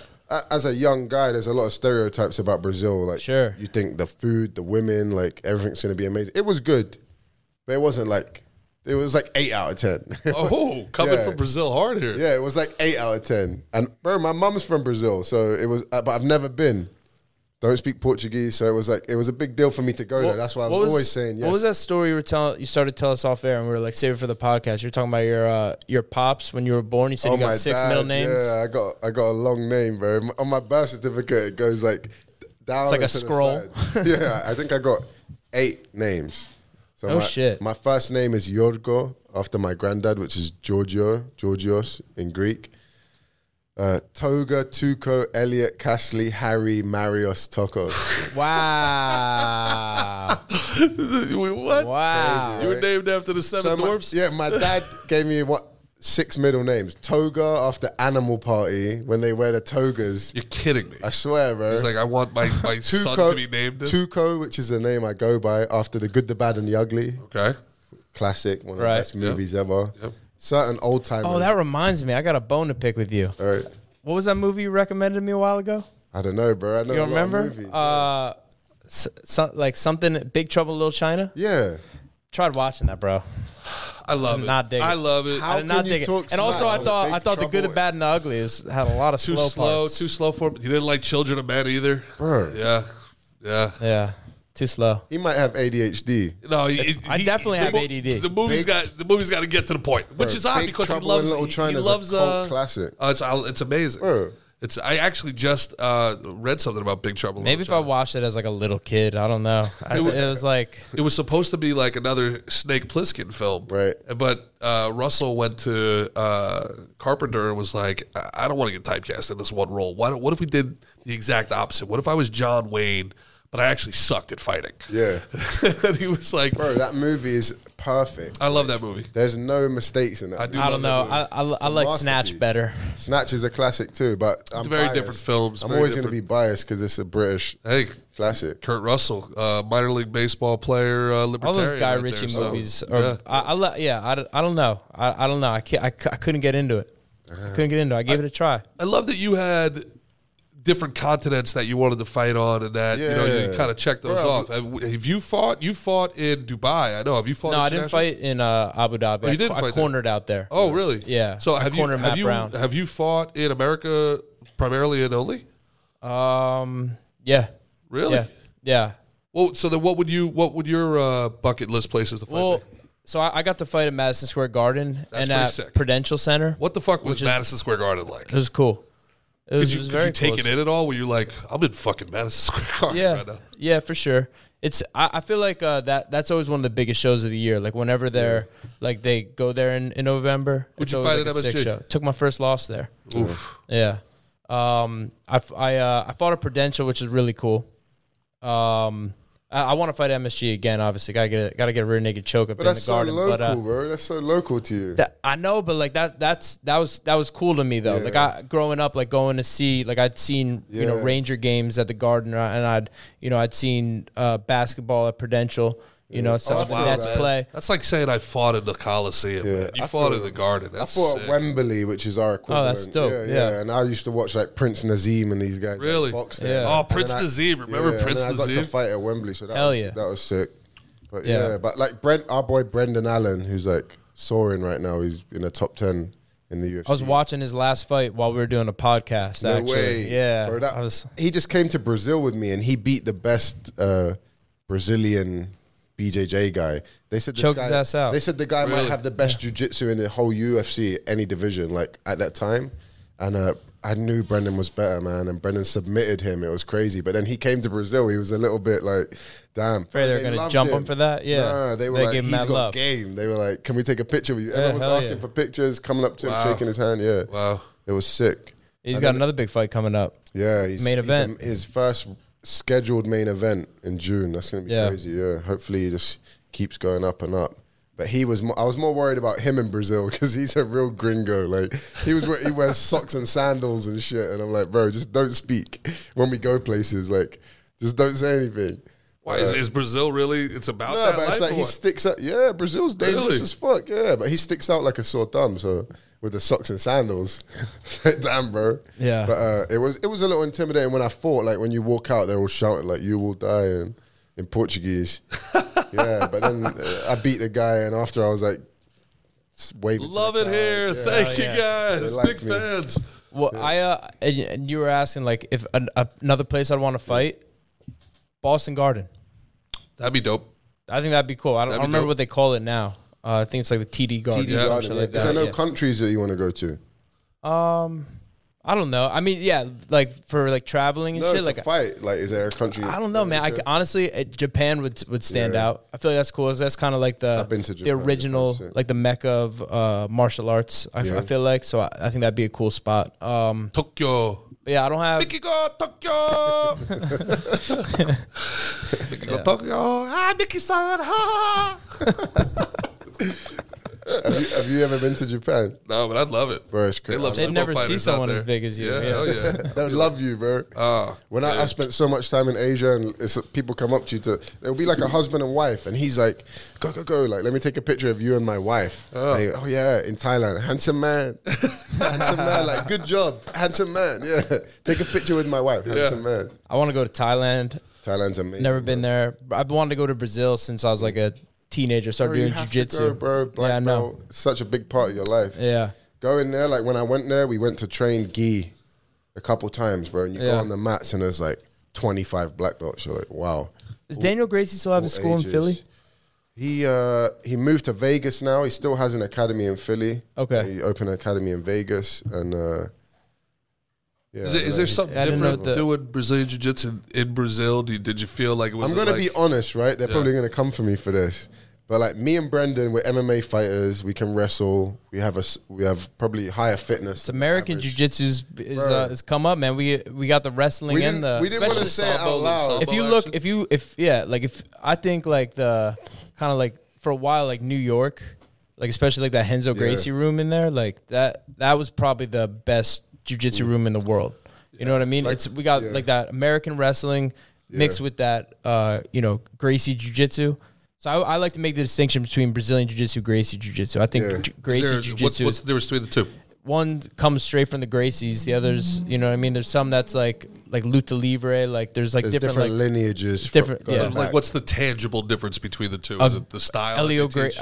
I So mean, like that'd be 10th kinda- Planet is like 10th Planet's known for all just their low like key. inverted guards and like Flexibility, they use like kind of some certain like wrestling techniques, like spladles and different like positions like that. But yeah, I don't know. I just think I think the Gracies that's like the kind of the purest. You know what I mean? Like they're the originators of it. So, like so if I understand Carlos and Elio correctly- Gracie, they were taught it by Japanese jiu-jitsu Maeda. guy. Maeda? It was Yes. he took Japanese jiu-jitsu. Well, judo, right? It all starts from judo. No, there's originally? Japanese Yeah. jiu-jitsu, But there's which is more like standing, right? Well, the judo, the judo's obviously standing, but yes, it was like I think the Japanese jiu-jitsu was like a little bit of a mix. It was less leverage based. Yeah. Where it was still very like it had like the submissions and stuff, but Elio was like a sickly kid. Elio Gracie, like he was very small. Like dude was probably like 120 pounds, but he made it so that a smaller person could overtake a bigger person using leverage, the shortcomings of the human body. Sure. So that they kind of revolutionized it. Yeah, they made it more realistic because it was so like Japanese jiu-jitsu was so like formal, Aikido-ish. You know what I mean? Like so they Steven were like, Seagal-ish. when we fight, we end up falling on the ground. So what's interesting? My father was a Olympic alternate in judo, and his understanding, and I guess this changes obviously over time. So like when I was telling him I was doing jujitsu, like he thought it was like, you know, like I'm doing like karate. Like he was like, well, just do wrestling or do judo like a man. And I'm like, I think jujitsu is pretty fucking manly, dude. Like, like so his thing in the 70s, it didn't have the same prestige, I don't think, within the martial arts community as it does now. One of the things I love doing is seeing like taekwondo places in a strip mall. This is one of the things I love needling Mickey and his fans about, and I love getting under their skin. Is like I like picking at like which martial arts are like real and which ones aren't. And Nick's such a martial arts guy. He's like, no, any martial arts is good. And there's no way I can get him to. That's not exactly it. He'll say things like. So, like, a football player would beat up, like, a karate guy, right? And I'm like, no, a football player's going to rush in. A karate guy's who knows how to throw a fucking punch. That's not what they're I going to said. be better. Okay. They're going to be better That's not exactly off. what I said either. That's not exactly what I said. And there's Kempo karate. There's you know what I mean? There's like karate's like is a combative. Yeah. You know what I mean? We had this conversation. Me and Phil Hawes. He's in the UFC. He's a beast wrestler. Phil. Yeah. One of the best wrestlers in the sport. We were doing strength and conditioning. There was a 300-pound D lineman there. And I was like, do you think he could run you over? He's like, never. I'm like, bro, it doesn't matter how good your takedown defense is. This guy is 300. He's a car. Yeah. He was like 350. He's going to run into you.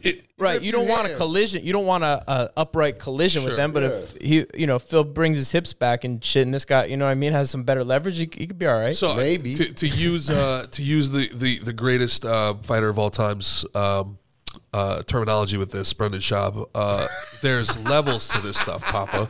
So I will say there was a certain level that I did jiu-jitsu at where I was just bigger, stronger, faster. It really didn't matter, right? And then you get to a guy who actually knows what he's doing, and he fucks you up. Yeah.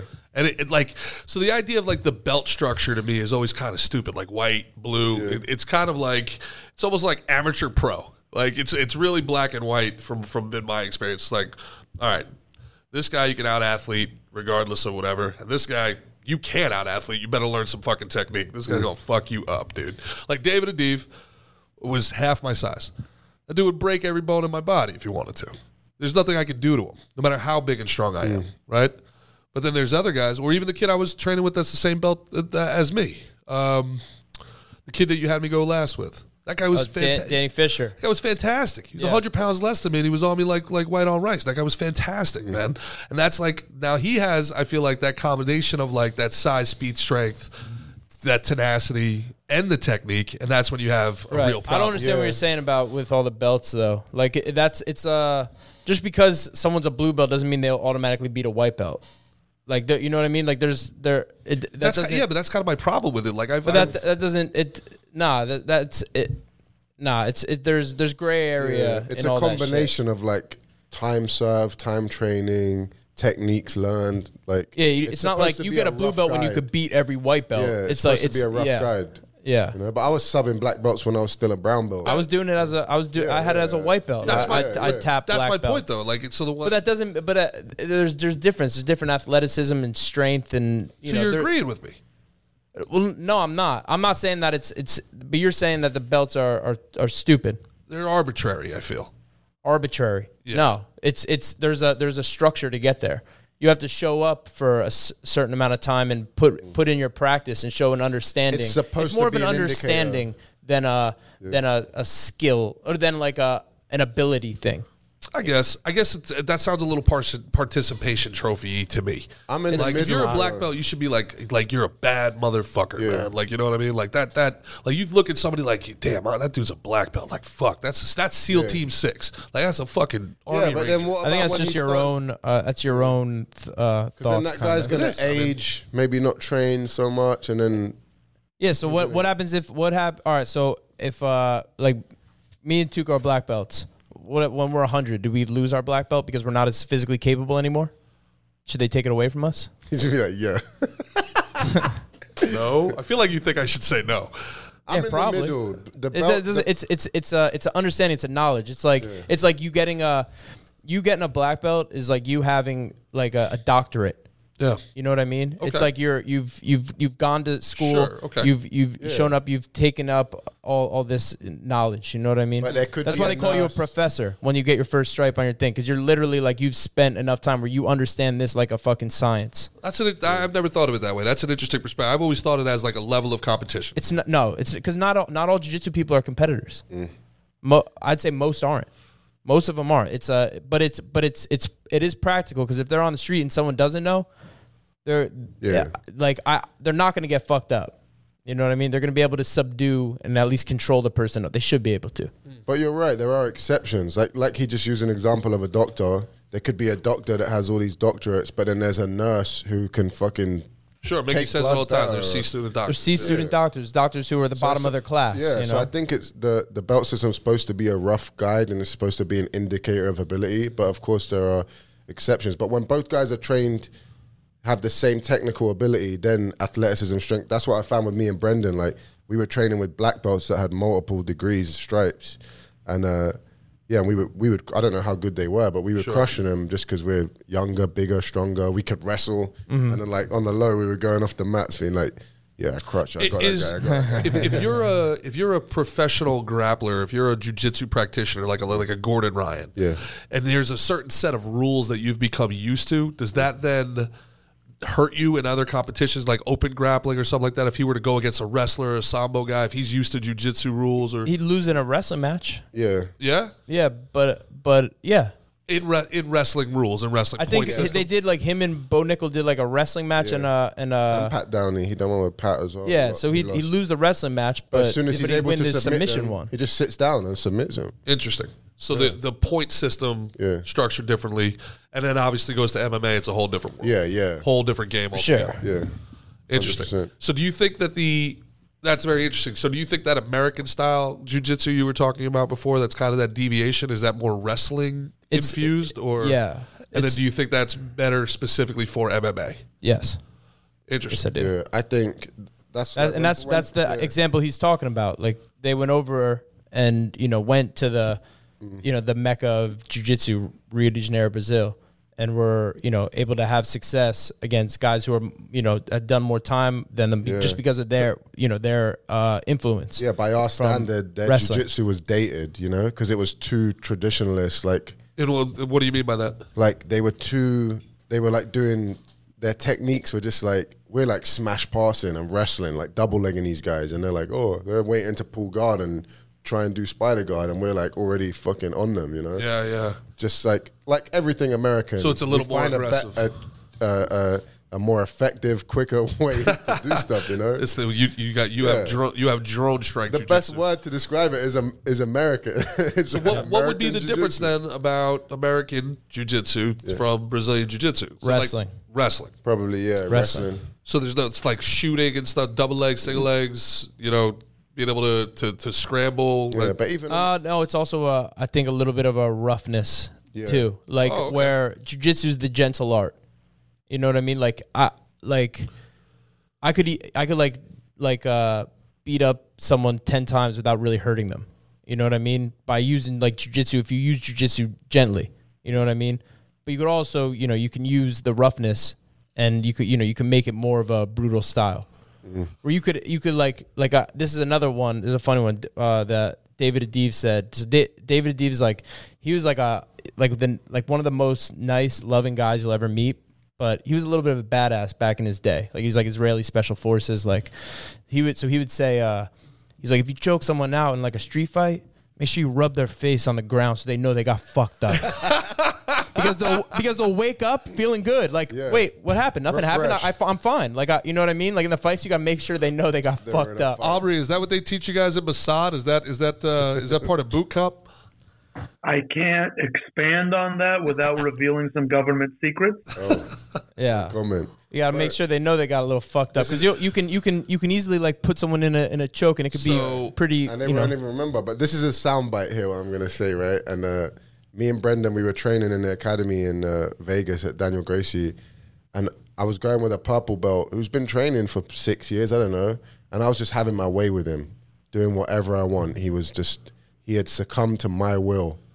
And then I left there and I was thinking, I was like, man, And that's against someone trained. Imagine an untrained civilian. I was like, bro, we're actually superheroes. He's like, what do you mean? I'm like, bro, it's like, you see the way Hulk just grabs a guy and just smashes them like that? I was like, I can do that to someone. Bro, I can literally go to someone walking outside, walk up to him, arm drag him, suplex him like the Hulk, and just kill him. Yeah. Dude, I've said The guy's like, I just want to go to fucking Arby's. What happened here? I've said it for years. Like having like if you have a blue belt in jiu-jitsu, which means you've studied it for like a year, maybe a little more, you have a superpower over a person who's untrained.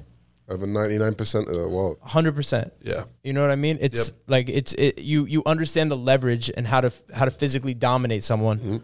Where people are untrained people aren't gonna know the right ways. You know what I mean? It's not like we're not like tigers or lions who are just born knowing how to find that neck and instinctually. Like we need to be taught that stuff. You know. Not only that, I think the other side of that coin, the other superpower is you're not afraid, but you're not afraid. Yeah. Right. Like in conflict situations, some of this never. Ignorance can be bliss. Yes and no. I mean, maybe if alcohol is involved and you feel like you're Johnny Big Balls, but most of the time there's a nerve. You're like, oh, what's gonna, you'll like flex or you'll bark or you'll get loud. Dude, or something. when I see freaking red, bro. When I see red, forget about it. Yeah, dude. If I get angry, bodies on the floor. If I get angry, y'all ain't see me angry. If I get angry, I'd be the UFC champ. But bro, for me, like I've heard people say like, yeah, dope, but if I get angry, so funny, especially people where we come from. That's what I find the easiest part of fighting. Like you can ask Mickey. I've trained with Mickey a bunch. I consider myself skill wise. I'm just mediocre. I'm decent everywhere. Everywhere. Yeah, I can wrestle a bit. I can strike a bit. Got some jiu-jitsu, I'm not amazing anywhere. I don't consider myself to have any talent. Yeah. But my greatest attribute from my life experience growing up in London. I know you hear guys, everyone that says the same cliche story about, oh yeah, I was getting in fights when I was young. It is yardie boys. Yeah, but where I grew up, bro, it was really like, there's people getting stabbed every day. It was crazy. We've been chased up the fucking stairs with machetes. Like, you know why? Because you don't have the Second Amendment. No guns. Exactly. But bro, so for me, like going into a fight, I'm like, oh, there's a referee, there's rules, there's an ambulance outside, paramedics waiting, a doctor ringside. Like, I don't feel that urgency of like my life is at stake. But people that don't have that life experience, they do. Yeah, so it's almost more structured. You think that's an advantage or a disadvantage to you 100%. In a fight? Sometime in the fight, it's got to be an advantage. But before the fight, sometimes I feel like I can't get... Like you're not get up for the moment? I've cornered guys and they're like huffing and puffing. They're like a bull in a china shop. That's what I think. I think there's an advantage to both. Like I think at the end of the day, being more relaxed is a good thing, but also you want to step up for that moment. Like when you feel those butterflies, you put those butterflies in a flight for you and put that, you know what I mean? That like almost can like supercharge you a little bit. Yeah, I'm still smiling when the fight's about to start. But for me, like there's the stereotype about MMA is like, oh, they're all these tattooed, Mohican wielding fucking degenerates. But now it's like, now we see it's more, they're stinkers, that fight. Well, there's like two different camps, right? You have like the guy who's a pro athlete, and then you have the other guy who's like kind of the sideshow type of guy, right? Like, but even back in the day, you had Chuck Liddell and these guys that were like riding motorcycles, for sure, mohawks, sure. So that was the stereotype. But yeah, like less outlaws in the game. Yeah, now. the Frank Shamrock. You missed that a little bit. I fucking love Tank Abbott back in the day. There's no Tank Abbotts anymore, you know. Yeah, well, maybe Don Fry. Derek Lewis. Don Fry. Oh, I love Don Fry. Yeah, Derek Lewis is Don Fry. Don Fry and Dan Severn. Yeah. They're fucking great. I do love those guys. And there was an entertaining aspect to that. That they kind of understood that they had to be entertaining. There was a sport that had to be sold as well. But it's interesting hearing you guys talk about the differences and how it evolves. And Brazilian Jiu-Jitsu, if I'm hearing this correctly, and tell me if I'm wrong, Brazilian Jiu-Jitsu seems to be a little more passive. The American Jiu-Jitsu seems to be more aggressive. Yeah. Israeli Jiu-Jitsu is knock somebody out and wipe your ass and shove fucking shit on their nose so when they wake up they smell what happened. That's crazy jiu-jitsu. That's crazy jiu-jitsu too. Jiu-jitsu. What would then be British jiu-jitsu? British jiu-jitsu. I don't know. We had some good grapplers coming out of Britain, but we're still so small. We only have 60 million people. There's a great picture I show people, and the whole of Britain fits into Florida. Yeah. It's like, so we're always going to be just the pool of talent is going to be much more on a much smaller scale. So I don't know if British jiu-jitsu is even really a thing. We got some good guys. They end up coming to train in America. Good boxing out there, though. Yeah, but we have more like Lennox Lewis, one of the most history with that. underrated of all time. Yeah. For me, I mean, He might. Yeah, I'd say he's one of the goats. he's one of the, I would. That's the fight.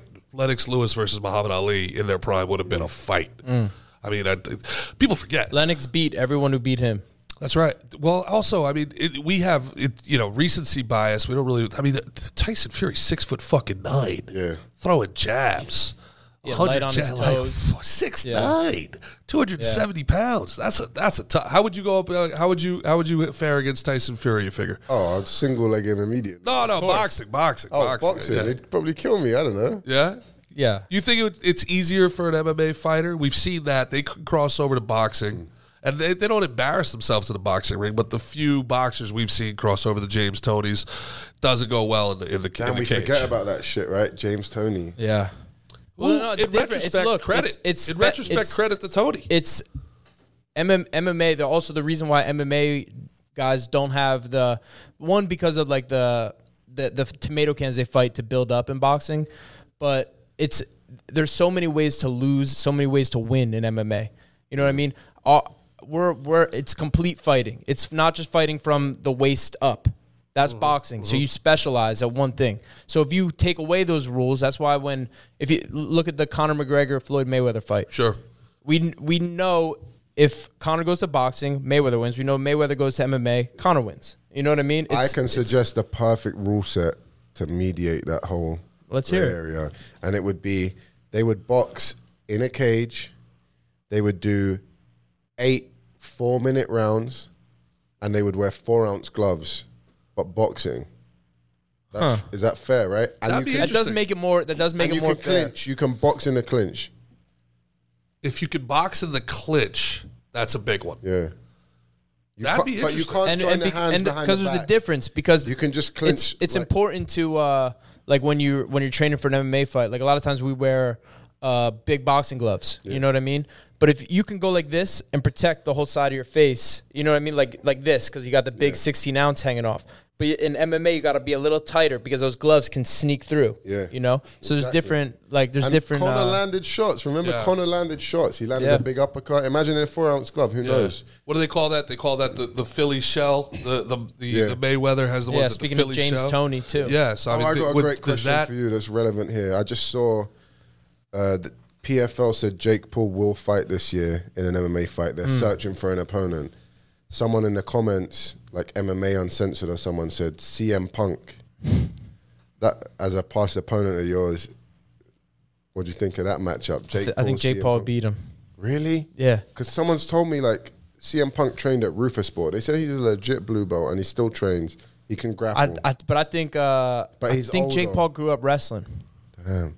I think he grew up wrestling. But that I think could be they the were fight to college make. wrestlers. The Paul brothers, if Yeah. I'm correct, I don't they think wrestled so. in college. I don't think so. We can verify. look We have it up. 2 producers. One of them can tell me. But that would be a great went to fight. college? That would be a good first JUCO, fight. baby. And it's like someone who's on Jake Paul's level fame-wise. That would be a good one. CM Punk, he's got old balls. He's got no balls. He's got Old balls, he said. old Old balls. balls. Yeah. I don't know. Anyway, Mickey like rubbed his face in the dirt and put shit on his Yeah, he did. The guy woke up and was like, Right, wow, I feel good. Did you ever speak to him after that? Logan I saw him at a Paul CFFC. has Go ahead, Aubrey. Yeah. Logan Paul qualified for the state level Ohio High School Athletic Association, but Jake has no wrestling credentials whatsoever. No, he must have wrestled a little bit in high school, but maybe it wasn't accomplished. But I'm pretty sure that he wrestled, Damn. But that could be a fight we could see. but not in college. Do you think any of the training that Jake Paul's done is going to translate directly to MMA? Or is it going to be he's going to I have to bet he's- unlearn what he's learned? No. The boxing is good. The boxing is good. You just gotta bring out that sprawl and maybe change his stance a little bit. You can't be as linear as you can be in boxing. You know what I mean? Mm-hmm. But yeah, it all helps. Maybe CM Punk's too old now. I don't know. I got to tell you, I'd probably pay for it. Yeah. I'd put money on Jake Paul if they made that fight. The PFL. Well, Paul's what does Paul walk around at these days? Fucking 220. Probably not He that. Just fights do another. at- Just what do does he fight another at? couple. 185. 185, I think. 185. Yeah. Yeah. Can't believe you brought up Jake Paul. I don't really take part in all that. Like I don't watch his fights. It's like fuck no. What's your favorite part of fighting? What do you like the best? What do you My do you favorite enjoy? part is, this is gonna sound crazy, but like I've had such a busy life, and when I get in the cage, I love like I'm practically naked, just wearing little shorts. I don't have my phone. Like your girl's not blowing you up, and no one's calling you asking for Just anything. naked with my buddy. Yeah, no one can get a hold of you. You're in the cage, and they lock you in, and you're like, oh, it's actually a little peaceful. And like with your opponent, like I know his intentions, you know. In any business dealing, any relationship, you don't know their true intentions, you know. In a fight, you know the guy's not going to stab you in the back. He's going to stab you in the front. You know he wants to take your head off, you know. And it's such a weird relationship you have with that guy when you look across the cage at him. It's so real. And in that moment, like you see yourself in him, right? It's like that quote, you'll probably know it, I don't know. It's like in the reflection of my blade, I see my enemy or something. It's like, it's a mirror, right? It's like you are the same person in that moment, right? You're coming to kill him, he's coming to kill you. And that's what I love. It's just peaceful. I agree totally. It's dog eat dog. Yeah. You know what it is. There's no bullshit. There's no hidden agendas. Yeah, but that's beautiful. He's gonna want to fuck you up, and you're gonna want to fuck him up. Yeah. You know what I mean? It's simple. And when you're put in that situation, you become so present. Yeah, you know what I mean. You're not thinking about next week or. You know what I mean? You're thinking about right fucking now. You're not thinking about any other moment but the present. Yeah. And then once you get that fucking dub, that feeling's fucking amazing. I always say nothing you can smoke, snort, shoot, or swallow to give you that feeling. That rush, that's everyone feels should good. do it, but not everyone can do it. If there was a pill, everyone would take it. Yeah. You know what I mean? See, it's interesting. You guys both said the same thing, but in his stupid American accent, it sounded fucking like a sociopath. But in your British accent, it's almost like regal. More elegant. It was very like, wow, But bro, introspective. like, if we get into psychology and stuff, like I was talking about this yesterday. Someone said all behavior is either love or a call for love, right? Violence, anger, rage is just a call for love. Like even if someone's being violent towards you, it's really they're deficient somewhere and they just want love, right? Or it is love I could give someone. So talked about that a little bit in the Billy D episode, where his acting out, his actions that were very self-destructive were probably a cry for help in retrospect. Yeah, exactly. It's a call for love. So with the opponent, I'm like, it's me wanting to kill him ain't a call for love in that instant. I'm like, it's more love. It's like it's a mutual respect you have for each other. Like he's got game, you've got game. It's interesting. Like, so it's almost like I almost feel like love it the is a guy call little for bit, because it's you. It's like I think it is a little bit of a call for love for yourself and everyone who supports you and rocks with you, your friends, your family. You know what I mean? Like I think like when I fight, like it's not just for me and to just to do damage to this guy, but it's for myself, my future self, my family, everyone. I want to see the videos of them jumping them down, screaming after the fights. You know what I mean? I do love that when I fight and my brother calls me, like he stays up in London watching it and he calls me, that's bro, cool. fucked him up. That's an interesting point though, Mick. Is it easier or harder to fight somebody that you have genuine animosity towards? I don't know. Have you ever fought anybody that you had genuine animosity? Yeah, no. You. Is it? Not really. I mean, there's always a little bit because it's like they signed the paper they signed their. So you have to manufacture that kind of hate. No, I wouldn't say manufacture. I think it comes pretty easy a little bit. You know what I mean? It's like this person wants to give you half your money, wants to make your fucking family and friends frown and be sad. So fuck them. There's definitely a little bit. Really? Yeah. Huh. What do you mean? It's dog eat dog. They want to eat. Every pitcher I ever faced, I was ever like, "Fuck this guy, hate him." But there was this. But he's not. But maybe if he pitches at your fucking face, then you might be like, "Fuck this guy." Then they rev it up, and that was actually what was in my mind when I was asking. Like, there were some games, especially minor league baseball, it's 140 fucking games a year. You're just not into it, bro. It's like I don't want to play today. But if somebody comes up and in on you. Like, this is one of the reasons I talk shit. One of the reasons I was like a fucking full-time shit talker is I needed that juice. I needed that competition. I needed some reason to give a shit about today. Like, let's make it me versus you. Oh, I heard you were a first-round draft pick. All right, you $7 million better at baseball than me? We'll find out. Okay. Like, I needed that to, like, get myself going. And in your sport, I mean, it's such a respect-based thing with martial arts. I like, do you have to find animosity towards your opponent? Do you have to find something to hate? Is it better to hate the guy? Is it better if you don't? I think that's weakness, Mickey. If I know a guy and he needs to be mad at the guy to fight him, it's like, pull your shit together, man. Like, when going back to, like, stoicism and all this shit. Me, I'm just like... Very different. You're only doing it 2-3 times a year. If you can't get up for fucking 2-3 times a year, you got to find something else to do, right? True. Yeah. I mean, that was one of the saddest. I'm a huge I would say Diaz it is a little fan. bit. It is almost like a little bit of like a fear based thing. If you need to get there, I think you should have your own discipline and motivation that you're gonna want to fuck this person up no matter what. You know. So are the face-offs like a real thing then? When guys are like talking shit, are they trying to psych the guy out? Or are they trying to get in their own head? Could be both. Could be putting on a fucking show. I always play the mind games, man. I'm always super friendly. I'm like patting them on the back, like I assert dominance like that, you know. I'm like, and I always say to guys, thanks for taking the fight, even if I came on short notice. Yeah. And thanks for accepting, man. It's hard for people to want to get in there. They scratch their head, they leave, and they're like, fuck, wait, does he think I just took this fight? Like, I used to say that shit all the time, too. Yeah, I love that. Thanks for taking the fight, man. I really appreciate it. Like, has anybody ever gotten into your head in a Never. Never? No one's ever got in my head, ever. Yeah. Yeah. I don't know. I'm just too, I don't know. Would you admit it if they had? 100%, yeah. I would want to, like, go into it and address it. But like I said, that's my greatest attribute is my mind. So, you hear guys like Tyson and George Foreman, they wanted to stare at the guy, and they knew if the guy looked down, they had him. But then you look at a guy like Fedor, and he just looks down the whole time. Yeah. It's not, it's not weakness either. John Jones, the same thing. Yeah. He doesn't look at people. I think there are exceptions. Like, I like to look at a guy on a stare down, and there's fights I've had where I finished the guy, and I knew at the stare down. Me too. Really? And I say to my coach, I got him. I tell him. I've only had it, I think, like once or twice, but I absolutely knew. Yeah. I looked at it, and they were like, I could just tell they didn't want to be there as bad. Yeah. What did you say? What did you saw something? I saw in their they were eyes? almost just like, whatever. Like there was a little like almost like a that. Was that the CM Punk stare down? You were like, no. What was the CM Punk stare down like?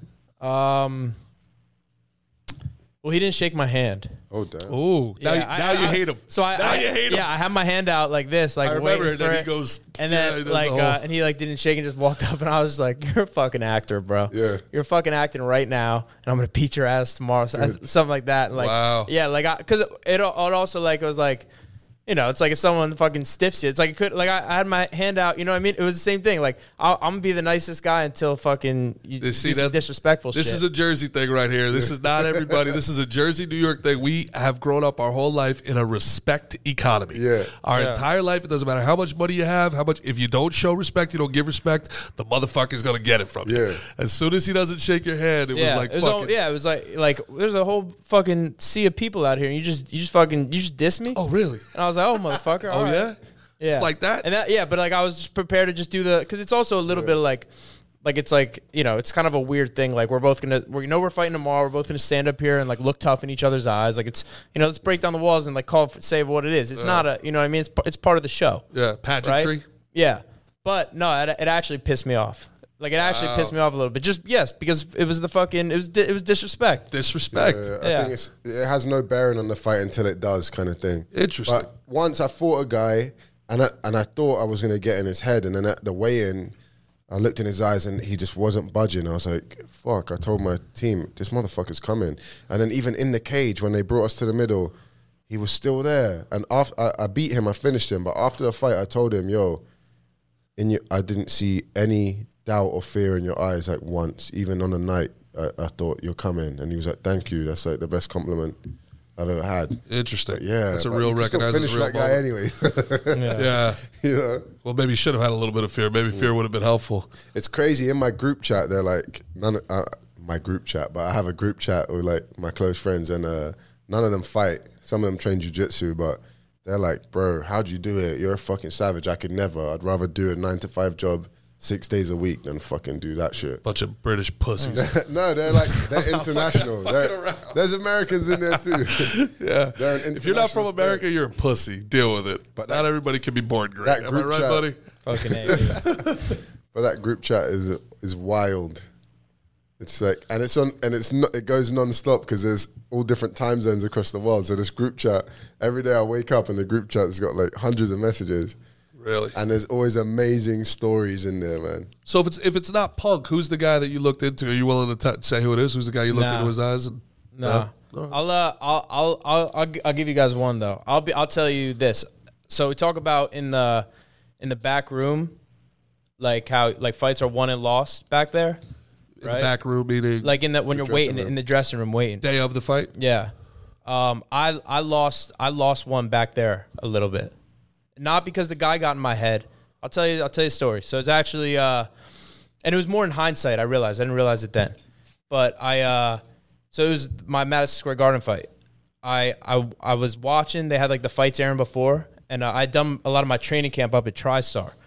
And like, that's with Faraz Zahabi, and Ayman Zahabi fought before. And Ayman Zahabi, great dude. I look up to him. He was winning the whole fight, gets caught in the third round, knocked out cold.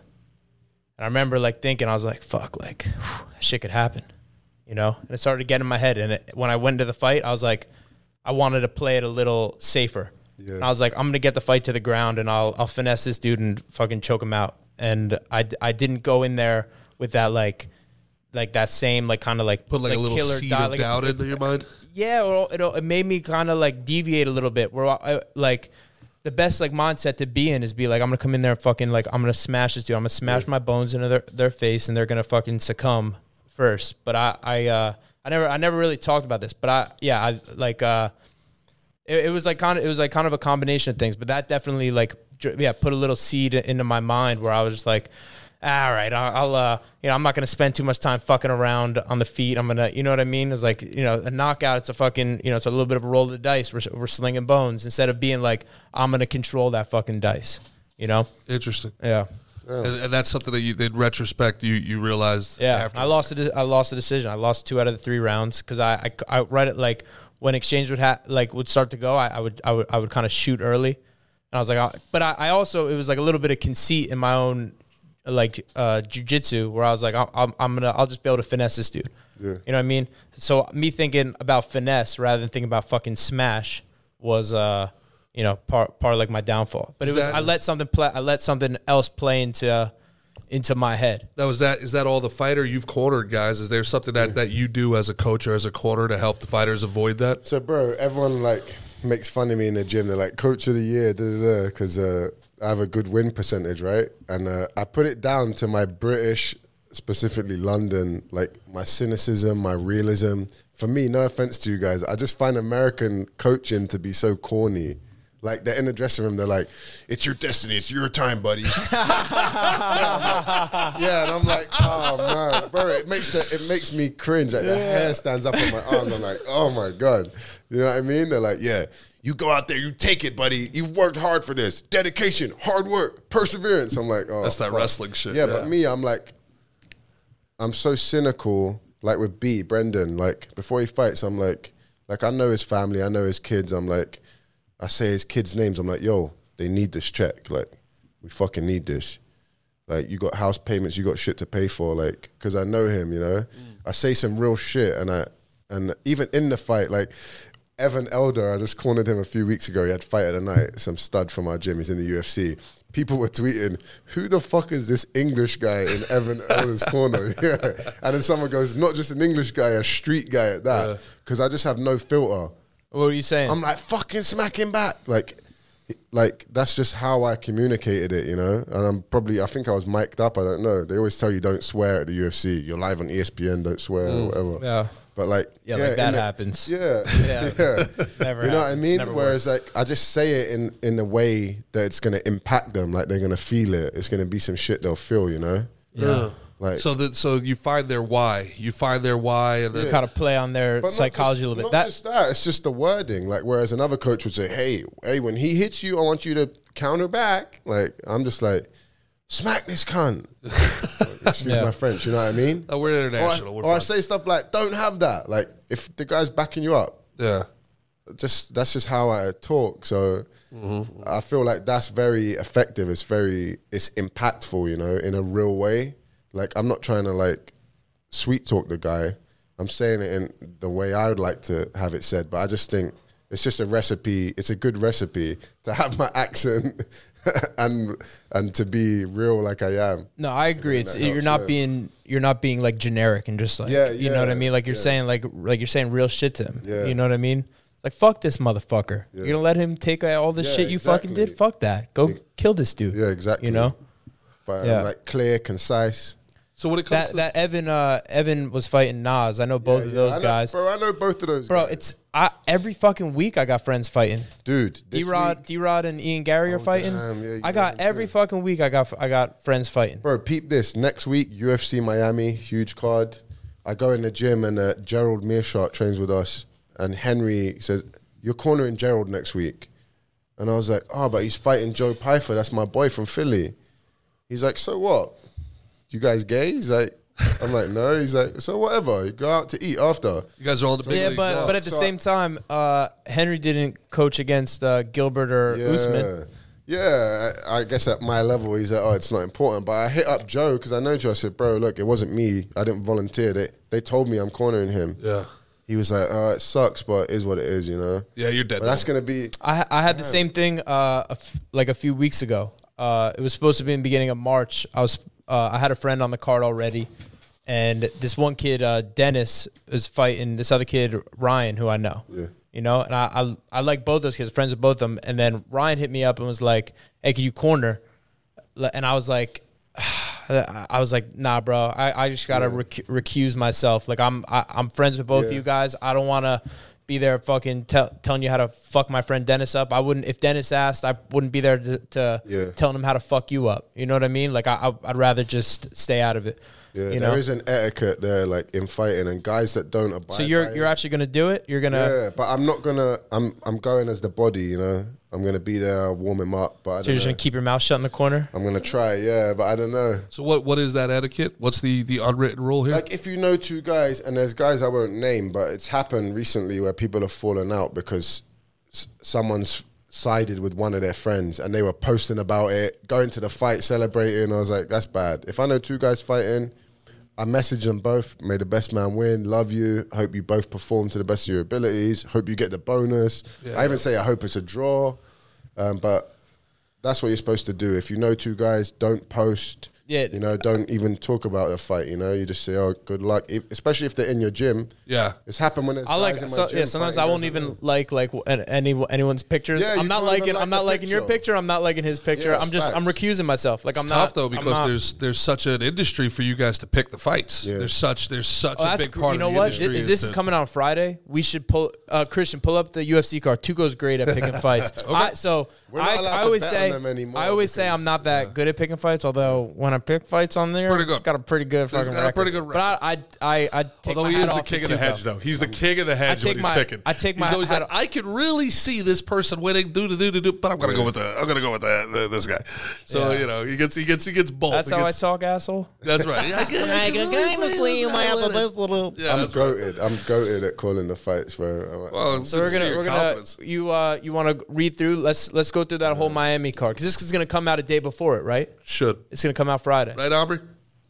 It's gonna come out on Friday. So yeah, let's. We have to put it. Yeah, this is gonna come out Friday. We're not allowed to bet. We're not betting. We're just give. We can give picks. Where are we gonna start? I always give my picks. Start from the bottom, and if we don't know it, like prelims, fuck or just it. Yeah, if we say skip, if we don't know shit. Okay. We'll go all the fights. Shah Elan versus Steven Garcia. Know those guys? Oh, Shah Elan, he's from our gym. Steve Garcia trains out of Jackson Wink in Albuquerque. He won the LFA belt. This is my knowledge. See, look at this. It's out there. Shah Elan is a guy from our gym. I think he's Kazakh as well, but fighting out of China. Strong wrestler.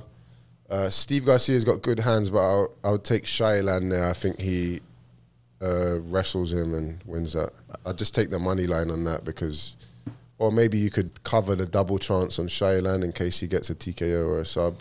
But I think he's going to take Steve. This is what happens when you've grown up in London and you've been doing parlays since you've been 6 years old. Bro, my cousins used to bet on soccer. Parlay sounds like a British word. Parlay? Parlay. No, we say an Aki, an accumulator. Really? Accumulator. Now, you talked about, real quick before we move on to the next fight, we talked about the difference between Brazilian and American Jiu-Jitsu. What makes these Dagestanis and these Kazakhstanis like their wrestling so... Bro, it's just time invested and dedication. We haven't seen too many matchups with Dagestani wrestlers and elite American wrestlers. Okay. Like, I would love to see, like, Islam Makhachev go against Michael Chandler and actually wrestle in that fight, you know? I used to think Michael Chandler would give Khabib a good go. Like, we haven't seen that. Is there a stylistic difference? Is there something There is a stylistic difference. I don't know. The Dagestanis, their wrestling is different in the sense, like, Americans are more freestyle wrestling. Upper body. They seem to really do a great job of controlling the lower body. Americans, Dagestanis have that good Sambo influence as well, and they're much better on the fence. American wrestlers have to learn the fence. That's why these guys like Kamaru that mix it up. Like, wrestling coaches can't really teach wrestling on the cage. It's like an MMA thing because they wrestle on mats. So it's the best wrestling coaches for the cage and wall work are ex-fighters, I think, who have like 30 fights but also wrestled. Interesting. Yeah. And would you say Sambo is like a halfway between jiu-jitsu and wrestling, or is it its own thing? It is. Yeah, they compete in a gi, right? And shorts. Yeah, gi and shorts. They got a gi top. And wrestling shoes. And shorts, wrestling shoes. Yeah, they do I'd leg like locks. to see that. I'd like to see elite American wrestlers fight these guys from Dagestan and really see it, but we don't really see it too much. And then if they do ever fight, they just bang because they don't want to find out. It's crazy.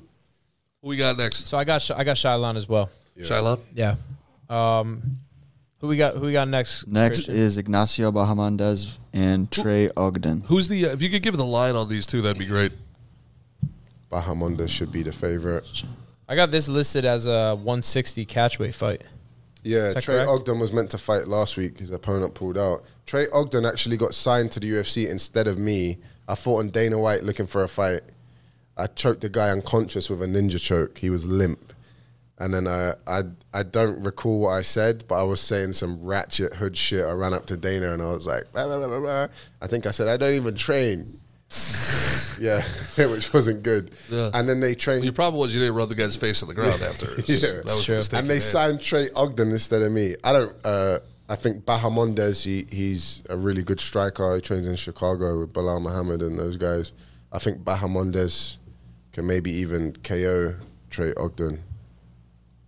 Yeah, I don't know enough about either of those guys. Trey Ogden has decent ground game, but I think Bahamondes is too good, too rangy. Might hurt him in the first round. I would take Bahamondes. There you go. What's the next one you got, Christian? Next one is Cynthia Calvillo versus Lupita Godinez. I think Lupita is the big favorite here. I typically don't ever bet on women. Yeah. I don't know. Because it's haram. I don't want to be offensive, you know. Haram. I don't bet on horse racing just because I don't bet. You say whores? Horse. Oh. Horse racing.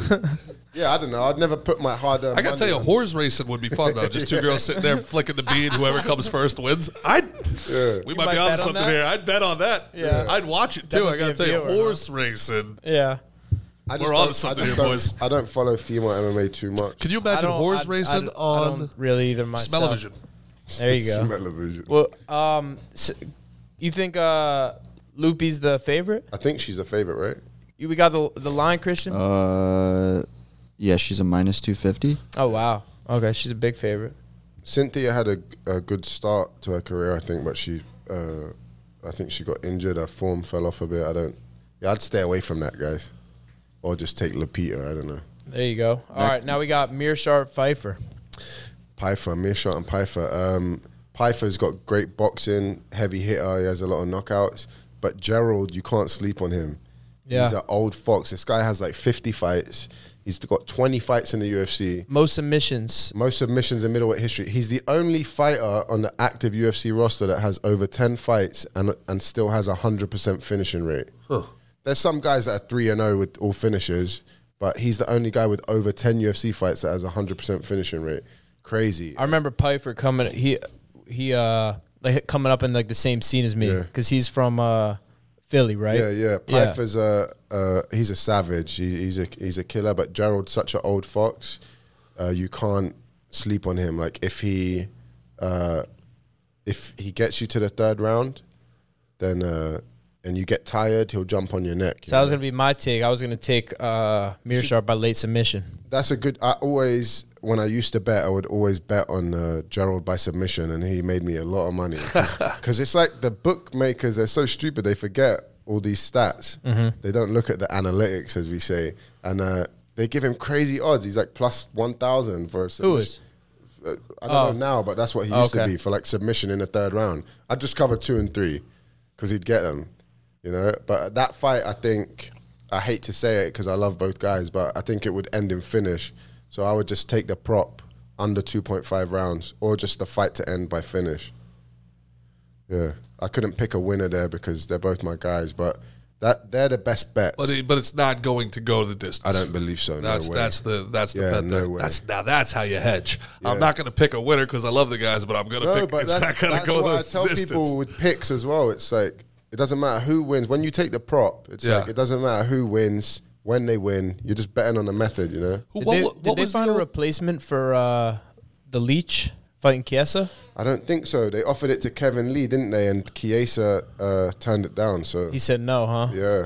Well, who won when they fought the first time? Chiesa and Kevin Lee won, but it was controversial. Decision? He had a choke that Chiesa never tapped to, but the ref stopped it, and he was like, "I didn't tap." Like so that Robbie Lawler Askren one. I thought Chiesa would have wanted that back, but probably not. I just saw him in short notice, I guess. At the UFC, he was commentating on Brendan's fight on the desk, and then after the fight, we were leaving the Apex. We were the main event. It was like late, and he was on the treadmill running for the fight. Really? Yeah. Wow. You said Pfeiffer came up in the same scene you did. Was that CDC back in the day? Is that the Atlantic City one? CDDC or some shit like that? CFFC. But I remember seeing him fight out in like Pennsylvania. I think I was cornering someone on a card, and he was fighting out there. He's a great kid, man. Yeah. Are certain regional? Supposed to fight one of my friends, but I don't think it happened. Are certain regional areas known to be better than others when it comes to PA boys can wrestle. If you got that Pennsylvanian blood. No, I mean like Jersey, like the fight cards, like the CFFC was in Atlantic City. Well, there's strong ones everywhere. Like there's regional spots. Like there's they got what they got down here that's the big one. Is it Titan or Titan's the biggest show. And where's LFA do theirs at? LFA's, Texas or nationwide? They're kind of all around now. Fury, I fought for them. They're more Cage Texas. Fury. No, just Fury. Fury fighting. Yeah, Cage Fury. That's CFFC. That's like in the Northeast. Ring of Combat's a big one in the Northeast as well. What would be considered like the NXT? Is there any that's considered like a feeder system to the UFC? I would say CFFC is one of the closest too. Really? It's the big. I used to watch them at the Taj Mahal. Those were good fights. My boy Vilson just won the belt last night for them. Nice. Really? Dropped down to 135. CFFC. CFFC. Still around? Yeah. Cage Fury fighting championships. Yeah. Did you fight for them? I've never fought for CFFC. No. You fought for Fury in Texas? I tried to, but I had my first amateur fight with them, and I planned on fighting with them in the pros. Fury fighting? Cage Fury. Oh, Cage Fury, yeah. CFFC. There's like probably 5 big regional shows that feed the UFC. So it's like CFFC is on Fight Pass. Like a lot of these shows that are on Fight Pass have deals with Fight Pass. They're usually the feeders. Yeah, LFA, Titan used to be. LFA is Legacy? Legacy, yeah. Where's that based out of? They're nationwide. Oh, that was. But originally they were either Cali or Texas. It was like RFA and Legacy. Oh, you're right. They joined, right. One was in like Arizona, one was in Texas. What's the big ones down here? Is like Titan? Titan, yeah. I think just Titan. But Titan used to be real good. They fell off a little bit. But it was like Titan, CFFC, Fury, LFA. I think they're the big ones. Are they paying the fighters ways out there to fight and stuff? Or yeah, are these guys? They fly you out and put you in a hotel, and they pay regional money. What type of money is a guy in CFFC? It could be like looking at? It depends. Like if it's your first fight, it could be 500. 500. It could be 1,000. 1,000. Yeah. It could be you could get 2 and 2, but you sell tickets too. Yeah, it's different. You know, like when I used to fight in London, the show was rowdy. It was like gypsies and crazy people there. But I would do a deal with the promoter. There's times I didn't even get a fight purse because I just got more on the tickets.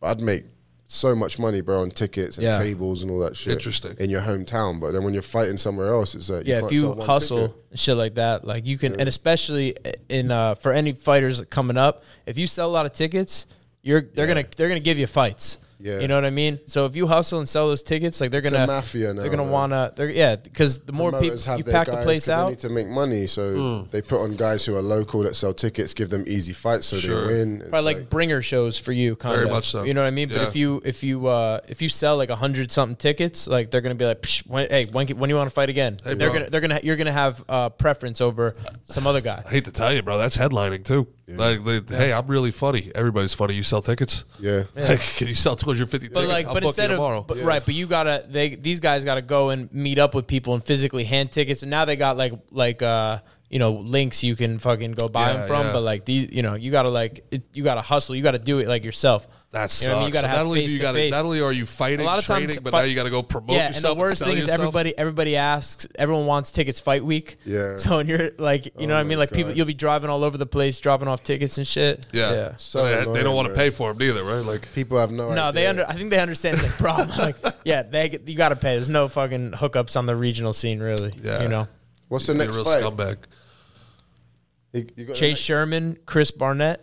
And Chris Barnett pulled out with an injury. Chase Sherman's now fighting Carl Williams out of Whoa. American Top Team. Breaking at news. Lima When did this in happen? Atlanta. A few days ago, I think. Who pulled out with an injury? Chris Barnett, Beastie Boy. Well, Chris Barnett, He's if you're the guy that injured, does- you should go to rubiesflowerswi.com. That's rubiesflowerswi.com, and they'll give job. you something that you need to fix yourself up nice and quick. Barnett's That's the short, rubiesflowerswi.com. heavy black dude who does like the backflips. Yeah. That was going to be a banger. Like, everyone in the MMA community is sad about that. Yeah. I don't know. I don't know Chase the new is my opponent. boy. Carl is a good wrestler. He's going to come to wrestle. He's a minus 500. Yeah. Carl is? Yeah. Oof, Yeah, he's going to come to wrestle and grapple, which has been known to be Chase's Achilles heel. Achilles heel. Yeah, so taking a Chase- fight on short notice is always you think that's a but huge they're heavyweights. They're heavyweights, so they don't cut anyway. You're going to say an advantage or disadvantage? It's thought to be a huge disadvantage. Yeah, but Not it always. depends. Not it always. depends. You No, don't know what definitely shape the guy's in. You don't know. He just fought a few weeks ago, so So you got to imagine he's in pretty good shape.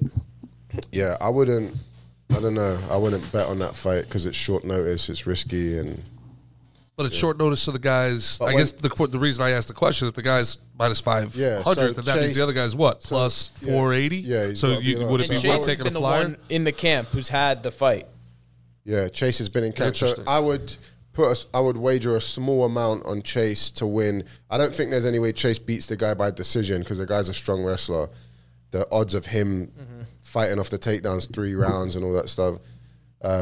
But Chase has heavy hands. He was bare knuckle champion. He's got KOs. I'd wager a small amount on a Chase Sherman knockout, which is probably going to be in First the 2 rounds. It's going to be high up. Yeah, It'll be you're Yeah. talking like plus 1200. yeah. That's throw what I'd 100 go on for, it as a lotto small ticket. amount. Yeah, but I would typically stay away from that fight because it's short notice. We don't know all the factors. Interesting. We can't run the Now, analytics. Nick, you were saying it's not always a bad thing to take a fight on short notice Yeah. Yeah. because the other guy will beat Well, think about it. Like we just said, Chiesa turned down Kevin Lee. One, probably he's been training for one guy the whole time. You know, when you're doing fight camps at like the high level, like you're obviously working your stuff, but everyone you're going with is going to be the best mimic for this guy that you can find. You know what I mean? If you're fighting a southpaw, you're training with southpaws as much as possible. Going against righties all day isn't going to help you. Sure. You know. So yeah, it can be like a switch kind of there's for you. different factors, It's you know. What's the shortest mix notice you've ever everything taken a fight on? I think 2 weeks, 10 days. 2 weeks, 10 days. It's pretty short. I accepted a fight on 10 days, but the other guy didn't. Oh, actually, that's not yeah. true. Back in the day, on like my first or second pro fight, the guy I was supposed to fight had a car crash on the way to the weigh-ins. Whoa. So they just brought me another guy, but the guy was a scrub. They literally are just like, hey, Yeah, bud. they found someone. I Found don't someone know. in the audience that night. It happens. Hey, does yeah. anyone want to fight? And- That's and- how Matt Brown got his start. I shouldn't Really? say this. His first fight, But yeah. after the fight, it was hilarious because the guy, I'm talking to the guy in the back, like we're both waiting to see the doctor. And he's like, oh, what kind of training do you do? I was like, oh, a lot of jiu-jitsu. And he said, oh, what's that? The spinning kicks? He's like, what's that? The Yeah. spinning kicks and shit. I was like, no, that's the grappling, bro. I was like, damn, this guy really is a scrub. Didn't know what jiu-jitsu was. Yeah. What's the next fight? It's Michelle Watterson versus Luana Pinheiro. Oh, damn, again, the female fights I stay away from. Michelle's a bit older now. I don't know. The karate hottie. I don't know the other chick. And I don't know the other girl We'll either. skip that one. Skip All that. right, next is Kelvin Gastelum versus Chris Curtis. Oh, great fight. That's a good one. Damn, Kelvin. How old is Gastelum? I feel like I've been He's watching still him young. fight I think he's forever. like 30, Yeah. 31. He, Yeah, not that old. Kelvin's got the same management as me. I don't want to like talk ill of him, but I don't know. Chris Curtis seems to have the juice right now. He's he's very. Yeah, Gastelum is just 31 years old, by the way. yeah, 31. I knew it. Chris Curtis has the juice. I think he's like training with better guys. I know Gastelum lost a lot of his good training partners. Vittori moved to Vegas, Yeah. so I don't know. A lot of those guys left. He's had a lot left of Cali injuries. for Vegas. He's pulled out of so many fights. He hasn't won a fight recently. He's the favorite. Gastelum's the favorite. Minus Yeah. 132. I was going to say I would go Chris Curtis there, and Chris Curtis' decision probably is a good prop. Oh, the price is right. I gotta agree. Yeah, his wrestling look, Chris Curtis's wrestling defense looked Very good. good, yeah. And yeah, and remember Gastelum not that long ago fought a real hard fought decision with Izzy. Yeah. Gastelum's, Gastelum's a dog. he's a dog, but I would take Chris Curtis as a smart I choice agree. there. Yeah. I agree. Who's next? All right, moving on. We got Raul Rosas Jr. versus Christian Rodriguez. That's a This young is kid. the fight that I would tell people to bet on. Raul Rosas, he's got all this hype behind him, but that Christian Rodriguez kid, he trains at Rufus Sport. Everyone was singing his praises before this fight even got announced. Like Brendan, Bilal, all these guys that train up there say how good he is. I would take him. He's probably a huge dog. I just love what's to the see line, the Christian? upsets.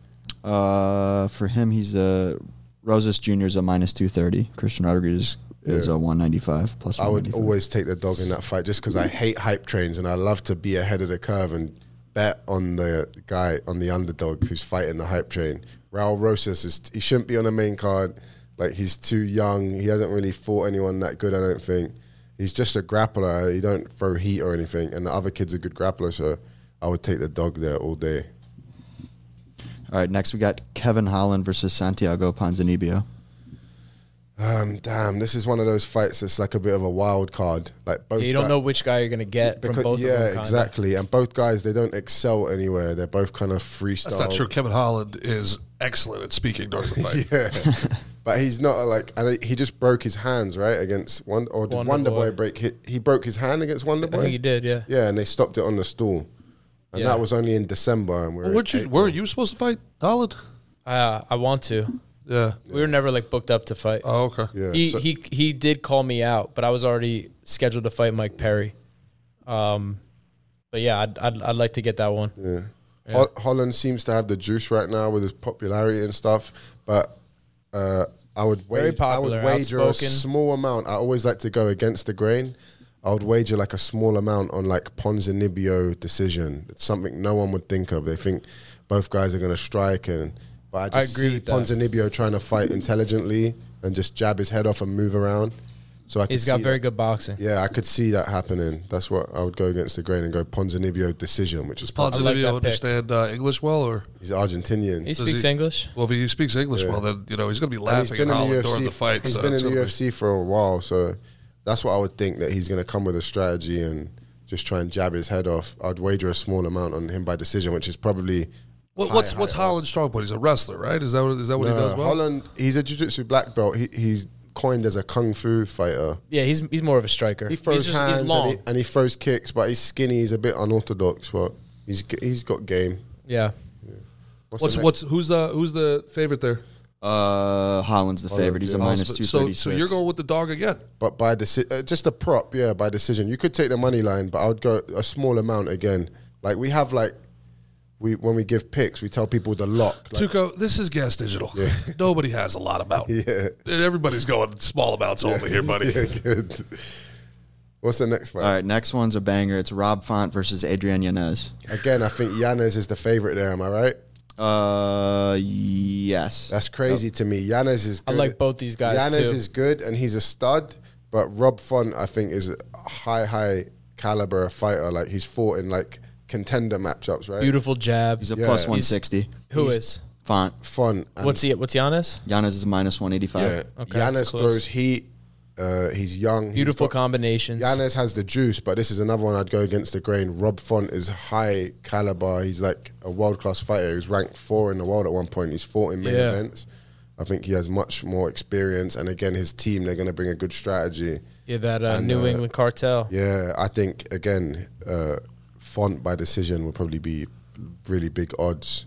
And I think there's I like that pick as well. I completely agree with what he's saying. You guys are in agreement on everything so far. Pretty much, yeah. Just about, yeah. All right, next is the co-main. It's Burns versus Masvidal. Damn, Gilbert's my brother. But this fight, everyone thinks Gilbert's going to maul him, which I hope.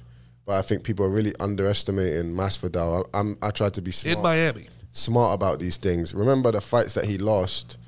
He lost to Kamaru, who was a pound-for-pound best at that time. The first fight went to a decision. Second fight, he got caught. He lost to Colby, who's, they say, the second best guy in the world, probably.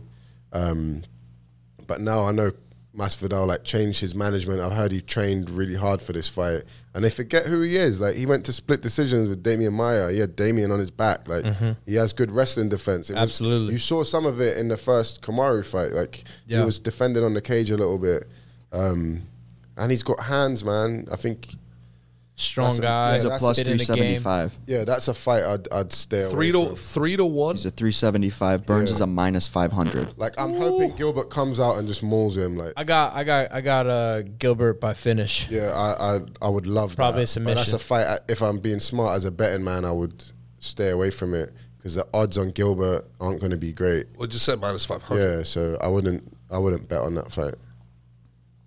All right, next is the Adesanya Pereira fight. Damn, this one's good though. So I've seen around, like I've looked around at, like I know a few people on Izzy's team, and they've been posting videos of his training, and he's like wrestling. So I don't know. I would just bet on the Adesanya decision, which I told people to bet on last time, and he was so close to getting it. Yeah. And but you'd cover insurance the Pereira knockout again. Pereira's only ever going to win by knockout in that fight, so you'd cover that as insurance. But again, that's going to be low odds. You'd want to pick the round maybe if you have any idea what that would be. Third round or fourth round. The later rounds, I'd pick the Pereira KO. Do some guys just have other guys' number? Is it? That's what they say, right? Because he's lost 3 or 4 fights to him. How many? 3. 3 fights to him. So This is their 4th. Yeah. Guys, you're welcome for TUCO's fucking breakdown right here. He's been giving you the insurance. He's been giving you some serious money. Props. Here. Yeah. He's been giving you. Yeah. But you'd have to think that they fought. We have to bring TUCO back for any other big cards and let him give his picks. The first 2 fights were he lost in kickboxing, but now they've had an actual MMA fight. So you have to think Izzy's team. This is like the mountain for Izzy to climb, right? Yeah, like I mean, how many times can somebody? It's almost like unfair for Pereira at this point. Like, what was the guy beat Pacquiao and he ran around the ring? It wasn't Marquez. But Pacquiao had beat him 4 other times. There was just nobody else for Pacquiao to fight anymore. It was crazy. like, and it turned out Marquez had hard cast in his wraps. Yeah. His wraps on top of it all. It was like, all right, well. Not cheating's not working. Yeah. So, bro, I wanted to ask you something. I was cornering last night at Combate in Miami. Yeah. And the guy wrapping the hands, we got into a little debate because someone who didn't know about fighting asked, why do they wrap their hands? And I was like, to protect their hands. I was like, but the gloves are to protect the other guy's face. And then the guy wrapping the hands was like, I've had 50 boxing fights. The gloves are to protect the hands. I was like, I don't think that's true. Because the first UFCs had no gloves. I don't think that's. I think you're correct. What the real point is, but I think that's the point of it. But I think I agree with the other guy. I think that the gloves more protect your own hands when they're that small at like 4 ounces. I don't think they protect the face so much. To stop lacerations so that fights could stop being stopped. Because the first UFCs had no gloves. It wasn't. I think gloves. I thought it was kind of to civilize it and make it look a little more like, not like maybe. Maybe. I think that was the intention. But I don't think it's about the hands. I think the first guy to wear. But I think what I'm saying is what I think it actually does is that it more protects the hands than the other guy's face or head. But I think the reason that they like instituted the gloves was to make it look kind of less barbaric and for sure. I mean? So the actual guy. But I would say it more so like because if you hit a good knuckle, you're gonna bust your hands up. I think it's more protection for the hands. The first guy to wear the 4-ounce gloves in the UFC was Tank Abbott, and he said it was because he was breaking his hands all the time. And then Don Fry and those guys took it on because they said that especially in the Grand Prix where they were fighting 3 times in a night, that it would save their hands. That's what they said. Now whether or not it's factually accurate. Do you remember the laceration thing makes sense? Yeah, that's what I read. Maybe the wraps with the 4-ounce gloves is overkill. Did it? I don't remember. Did Tank Abbott didn't look like he wrapped his hands? Did he? I don't know. So he was wearing gloves with no wraps. Maybe. What an animal. Roy McDonald did wear wraps. Yeah, because he wanted to grapple more. Right? The story I remember about the wraps is that boxing matches before they introduced gloves were like 6 hours long because no one would get a finish. Because no one would want to go for the head because you would break your knuckles. And then people started dying when they introduced gloves because the head, finally. Yeah. And that's why those old school boxing stances were very karate-like. Body they would do more grappling back it was then. Like, there would be a lot of body work. It was like who didn't die first would win. Yeah, it's like a battle of wills. Yeah. Do you remember the first fight you watched? The first fight I ever watched? Like MMA fight.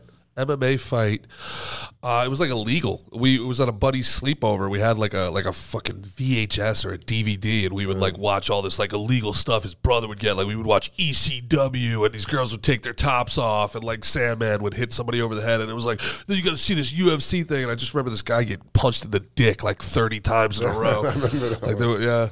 I never watched those at UFC 1, UFC 2. Yeah, I think the first fight I was like 1. Yeah, we were pretty young. Damn, true. I didn't think of that. Yeah, but there was crazy fights in Brazil. I can't remember the name of the show, but it was like Vale Tudo. Chuck Liddell fought down there once, and it was like bare knuckle in a ring, and they had like a net on the bottom of the ring. So I know what you're talking about. There was headbutts, and I remember seeing one fight get stopped because he was like headbutting the guy in the sternum. Yeah, and then the guy was like.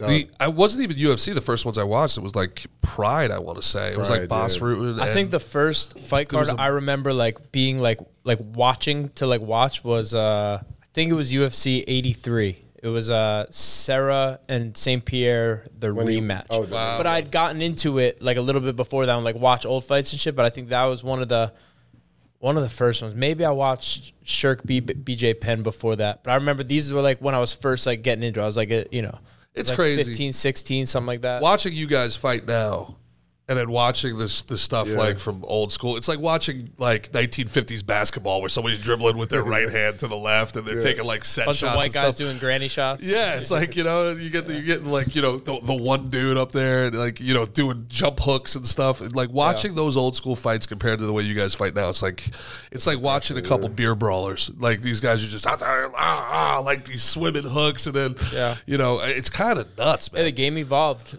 And it's evolving at a very fast rate. And think about it, it's only been around 30 years. Yeah. UFC's only been around 30 years, Dude, I feel like that from like my first fight to now, which was like 10 years ago, I feel like it's changed so much. Like even everything, the way the show's produced and for sure. And like just look at like back in the day, it used to be like specialists. Yeah. Like, Hoist Gracie was the baddest man on the planet. I actually like that.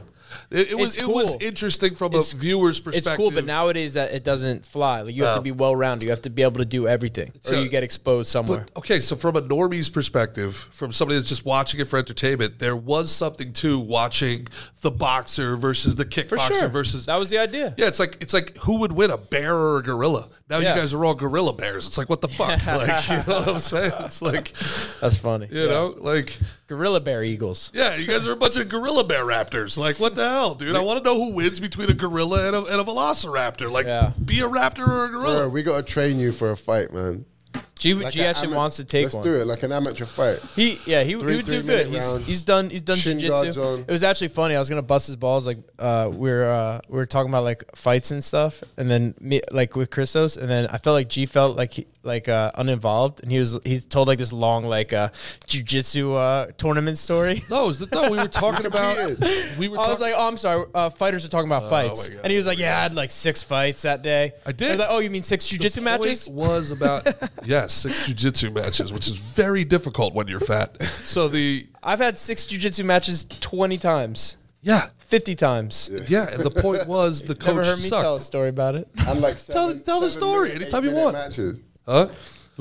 That's why I didn't fuck with him the first time. I didn't want to take the wind out of his sails like I just did. Well, the story ends with me winning gold too. Oh, so it's let's fine. go. Oh yeah, of course. Getting choked out by a 165 fucking. In the absolute. Getting choked out by a Where's your 165. medal? Where's your gold medal? That's at home somewhere. He's like somewhere at He has the it. altar that he created of himself. The altar? No, our apartment is an altar to fucking Mickey Gall. Oh no. Yeah. But yeah, no, it was fun. But the point of the story was the fucking getting in with the right coach and getting in with the right school, because I fucking ended up hating it because of this guy. And I'm like, fucking, I had a torn labrum. I was coming off of a torn Achilles, and this guy like guilted me into doing the absolute after I was completely fucking shot. And I'm like, man, fuck this shit. I'm done. Yeah. I'm fucking. I don't know what Where was that? Back up north or what? Yeah. But yeah, he could do a fight. Let's do it. Yeah, do a little amateur Heavyweight. fight. Can you disclose your weight on the podcast though? Yeah, sure. I'm like 285 Yeah, right now. So we get him down to cut down 265. Guys, I've said this on the podcast 80 times. I like calamari too I'll much. say it again. Yeah, I'll have a fight with anybody one time. I don't give a fuck. I've got my ass kicked for free. If somebody wants to pay me to get my ass kicked, happy for it. I'll be a tough night out for you. I don't care.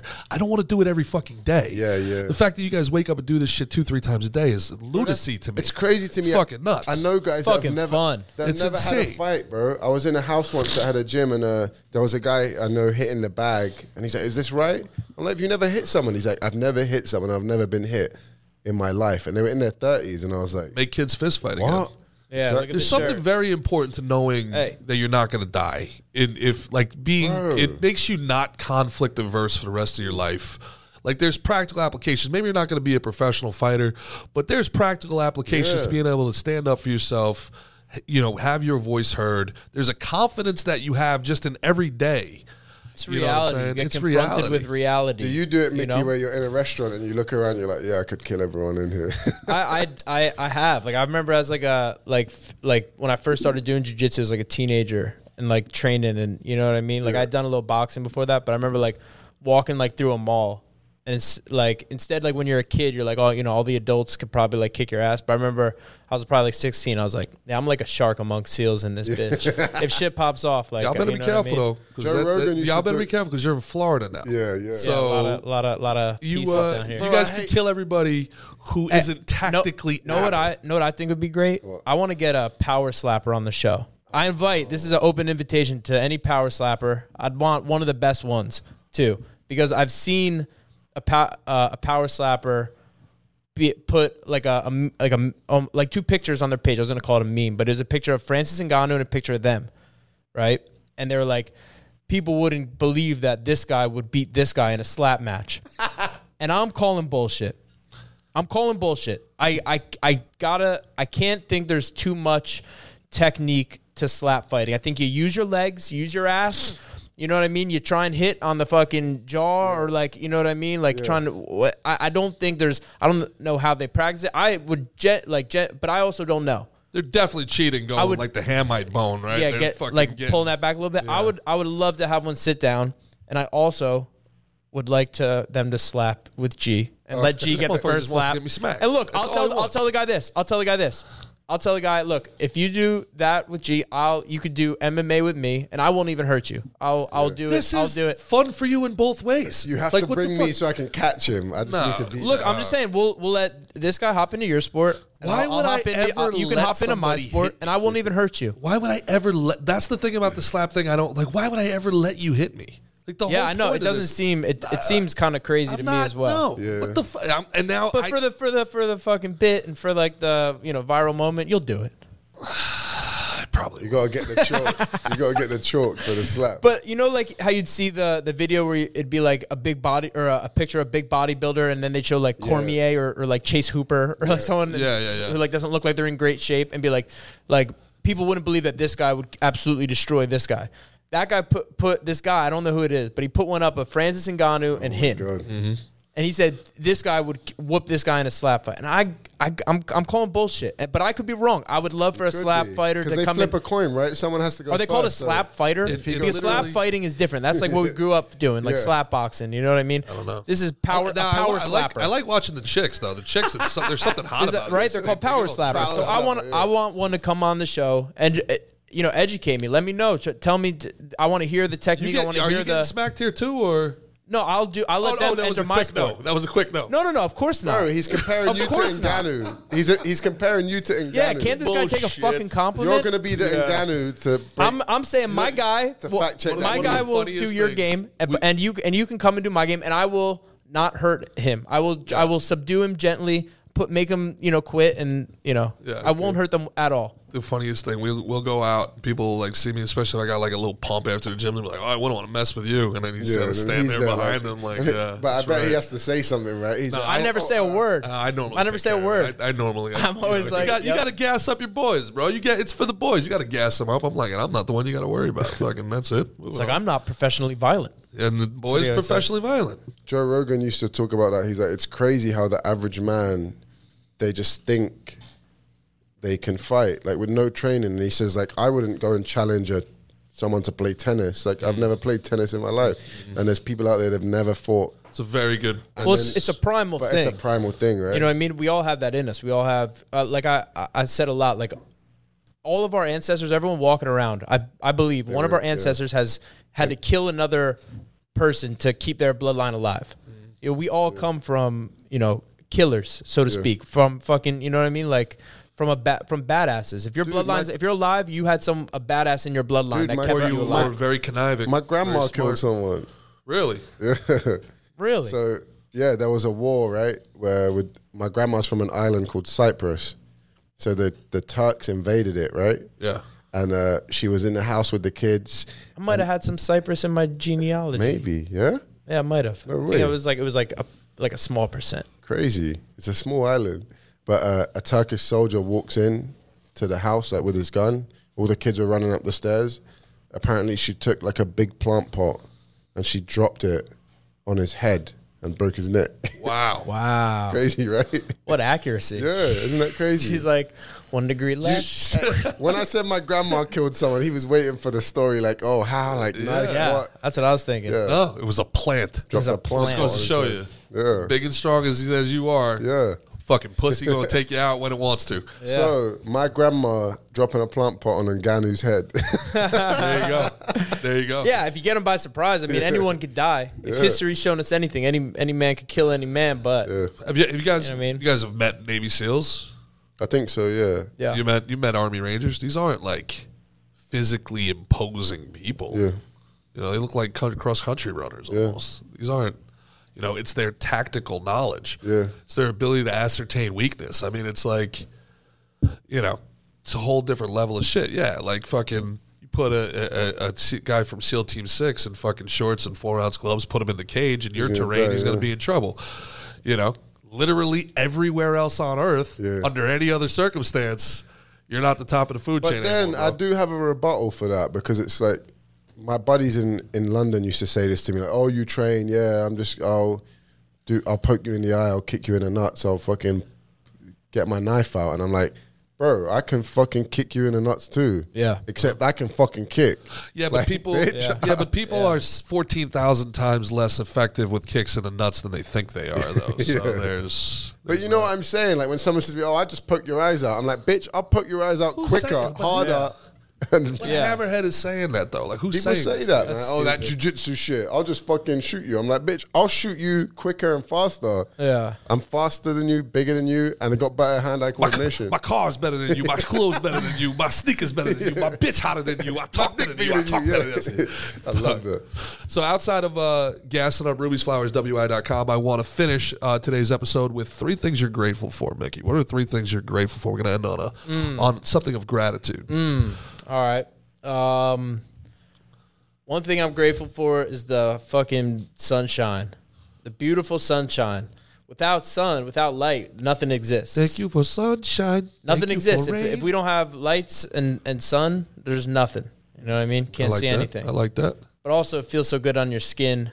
You know what I mean? It's a beautiful thing. Another one I'm grateful for are friendships that are like family.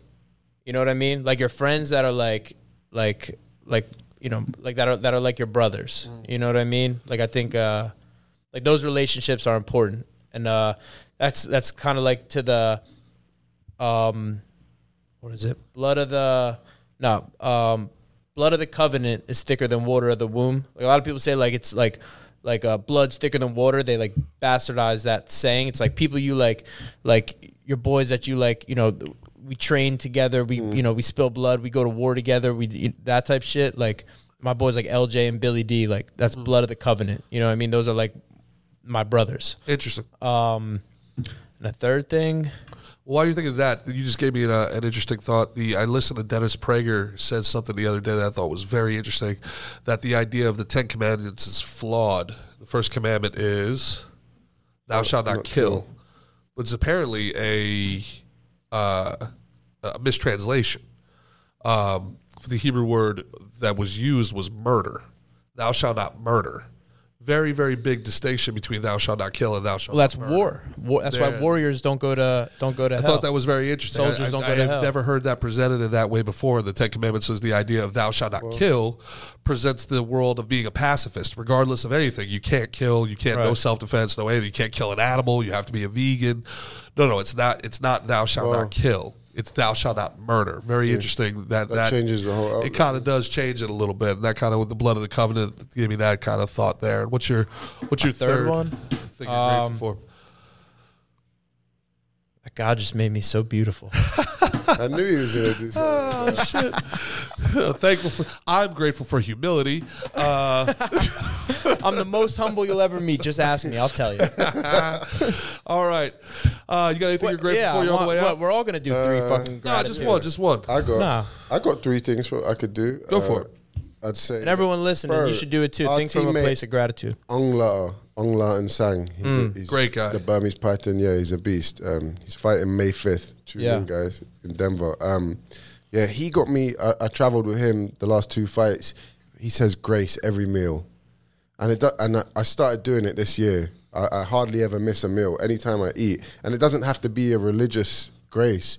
Like sometimes the food comes down in a restaurant, and I'm like, I just look at the actual plate and like the tomato, the fucking chicken, whatever it is. So I've eaten with Ong a bunch of times. He must do it on the sneak. Yeah, so I never noticed. Probably, but I think about where it came from. Like, damn, this tomato came from fucking California. Some old Mexican dude fucking planted it with his family recipe. Yep. I just think about the origin of the food, and I'm just grateful for it that we have the means in America, and I had the money to buy it and the time to sit and eat it. And I'm like, man, and I think about that. So there's a guy named Ruslan who we've had on the podcast. Great guy out in California doing great things. And, you know, we disagree. I'm agnostic. He's very, very Christian. And he kind of changed my mind about grace. And I always, he's like, we went out for lunch. And he's like, you mind if I say grace? And I'm like, absolutely. He's like, we got into a little debate about it. And my perspective of it was like, and this maybe just be the Roman Catholic upbringing, it's like you got to check the box with Sky Cop before you eat. Like, thanks, Sky Cop, appreciate it. It was always like, what the fuck, man? Like, you know, you're just kind of going through the motions. Sky Daddy. Yeah. That's what Sigmund Freud called it. Thanks, Sky Cop. You know, thanks for not locking me up. But he had that perspective. He's like, no, it has nothing to do with it. It's appreciation and gratitude for the effort of people that brought this food to you. Yeah. Somebody farmed this food. Somebody planted that seed. Somebody drove that truck. It's an appreciation and a gratitude of what it takes to bring this to you. One chicken perioded these eggs. But that kind of mentality of gratitude is, I you know, corny as it may sound, and as much as I don't like organized religion, I do like mentality and the difference between prayer and manifestation is just perspective, right? Like people like manifest as you're praying. It's the same as if someone makes you a coffee, you say thanks to them. Like they went and fucking It's gratitude. It's gratitude. I got a little nick on my car the other day. You know, I've been really trying to practice this, and I'm like, what the fuck, man? This rental car, this shit's gonna be such a pain in the ass. And as I'm pissed off about it, I pull out of the lot and I see this dude hit a pothole, and the whole side of the car is just like wrecked. And I'm sitting there like, man, this could be a lot worse. Dude, you know what? So true. This could be a lot worse, dude. Yeah, my I see that. I'm reminded that every day at Barwis when I'm doing my PT for my back, and I see people in there who are having to be helped up out of wheelchairs and all this shit. Like, it's there's nothing to complain about, man. Well, there's things to complain about, but it's just perspective. No, there isn't, bro. Yeah. If you call yourself a half-ass stoic, there's nothing to complain about. Fair enough. Nothing to complain about. Either do something about it. Either do or don't. Or you can raise awareness about them. Second thing I'm grateful for is my fucking Glock 43 and living in the Sunshine State, the Gunshine State. There you go. Freedom. We'll just call that Second Amendment. We'll call it freedom. No Second Amendment in Britain, bruv. You know why there's no First Amendment in Britain? Why? Because there's no Second Amendment, bruv. That's a fact. And the third thing I'm grateful for is Big Trouble in Little China, because that's a great fucking movie. That's a great fucking movie. Shout out John Carpenter. Shout out Kurt Russell. I feel like you need I beg to differ, my friend. You need to watch it together so you can make sure we did, and I was like, fucking. You know what the problem was? He was completely sober. We'll take him. So we'll get him all shroomed up, watch it again. All of a sudden, it'll open his eyes of perception. Yeah, right. Yeah, right. Yeah, man. That's it. That's Where's yours? What about yours? I am grateful for you two fine gentlemen elucidating me on the world of professional violence. I'm grateful Elucidating you? Elucidating me. Elucidating? I'm grateful for vocabulary, and I am grateful to Omri and Christian for producing this great show on their weekend. Thank you guys for coming in genuinely thank you for coming in on your off day and helping us out, helping work this out after I was away last week and accommodating me, man. I really appreciate you guys. Really grateful for my family, my father's health, especially after that health scare. Really, really grateful for being able to spend the time that I've been able to spend with them, and I'm grateful for each and every one of happy you. Your pops is doing well. That's listening and help. Dude, Mick, we're up over 15,000 followers on Instagram, and we got over 5 million views, man. This is only 30 episodes in. This is a fucking rocket ship, and I'm grateful to be a part of it. Love all y'all. Thank you, Rudy's FlowersWI.com, for playing the Bills. This has been a long episode. Wait, I got one more, though, for TUCO. You obviously are going to come back soon, right? For sure. Who from the gym do you think we should have on? Who else from Kill Cliff Fight Club you think we should have on? I feel like we got to get King Henry up in here. That would be great. But you got to get him loose and like telling his stories, because Henry's got so many. Well, I don't know how many stories he's going to want to tell. That's the thing, man. No one wants to like. I got to ask. I got crazy stories. Now, we'll have some have to have some beers up in here with him. We'll have him on a beer cast. Yeah. But it's like, I would never tell half the stories I have, because it's like, fuck. Yeah. I don't want anyone to know that shit. Well, certain stuff we got to keep close to the vest. The show's going to be around for 10 years. Episode 1000, when you don't have your career to worry about anymore. You can I don't know. Right before you drop the tell-all, you come on and we'll sell the book for you. Deal. Yeah. Cool. Yeah, I don't know. Everyone's so like straight and narrow in the gym. So who you think would be fun? I also think I want to get Jared Gordon on. Jared would be great. Yeah. Trying to think who's funny. We're gonna get Vicente on because Christian loves him. I need Big Swarm in here, bro. Yeah. What the fuck, Linton? Big Swarm, bro. I want to hear his stories of training. Let's get Linton on and let's try find him a wife, because he's 40 years old. He needs to settle down. I got a feeling that's a decision he's making. Yeah. I got a feeling like he's not hurting. Get him on and try get some live callers in to like. Well, I want to hear the stories of him training with. He told us he trained with Top G, Andrew Tate. Yeah, get him to talk on Andrew Tate. Yeah, maybe try and get Linton on this week. I'll give him a call when we get out of here. The three of us will give him a little call, give him a little push. But anyone else? Anyone from, you think that... Trying to think who's crazy and funny. I don't know. I'll have to circle back. All right. Well, fuck yeah. Slick and thick, baby. Let's go. Welcome, Tuco. Thanks for coming on. Thanks for the eggs, brother. Appreciate you guys. Thanks for bringing in the red coat. Enjoy. Oh, dude, where can they find you? Find me? I thought you meant find the red coat. No. Where can they find you, man? I'm not big on the social media. I'm on Instagram at TUCO. You got a good Instagram. Yeah, but I stopped, like, all the censorship, I stopped posting the political memes and shit, because it's like, they just fuck you and hide your page and shit. So, yeah, at TUCO 300, that's it, man. I don't have any Snapchat or TikTok, none of that shit. I'm low-key. Well, follow us everywhere else because, we have to. Follow us on Instagram, YouTube. We got a new TikTok now, right, Aubrey? Oh, we're on TikTok now, huh? Unfortunately, yes, we have to do TikTok. Yeah, it's slick and thick here, there, and everywhere for everybody. I'm Gerard Michaels. That's Mickey Ball. That's been TUCO. Check out the rest of Gas Digital. We will see you guys on Monday. Peace.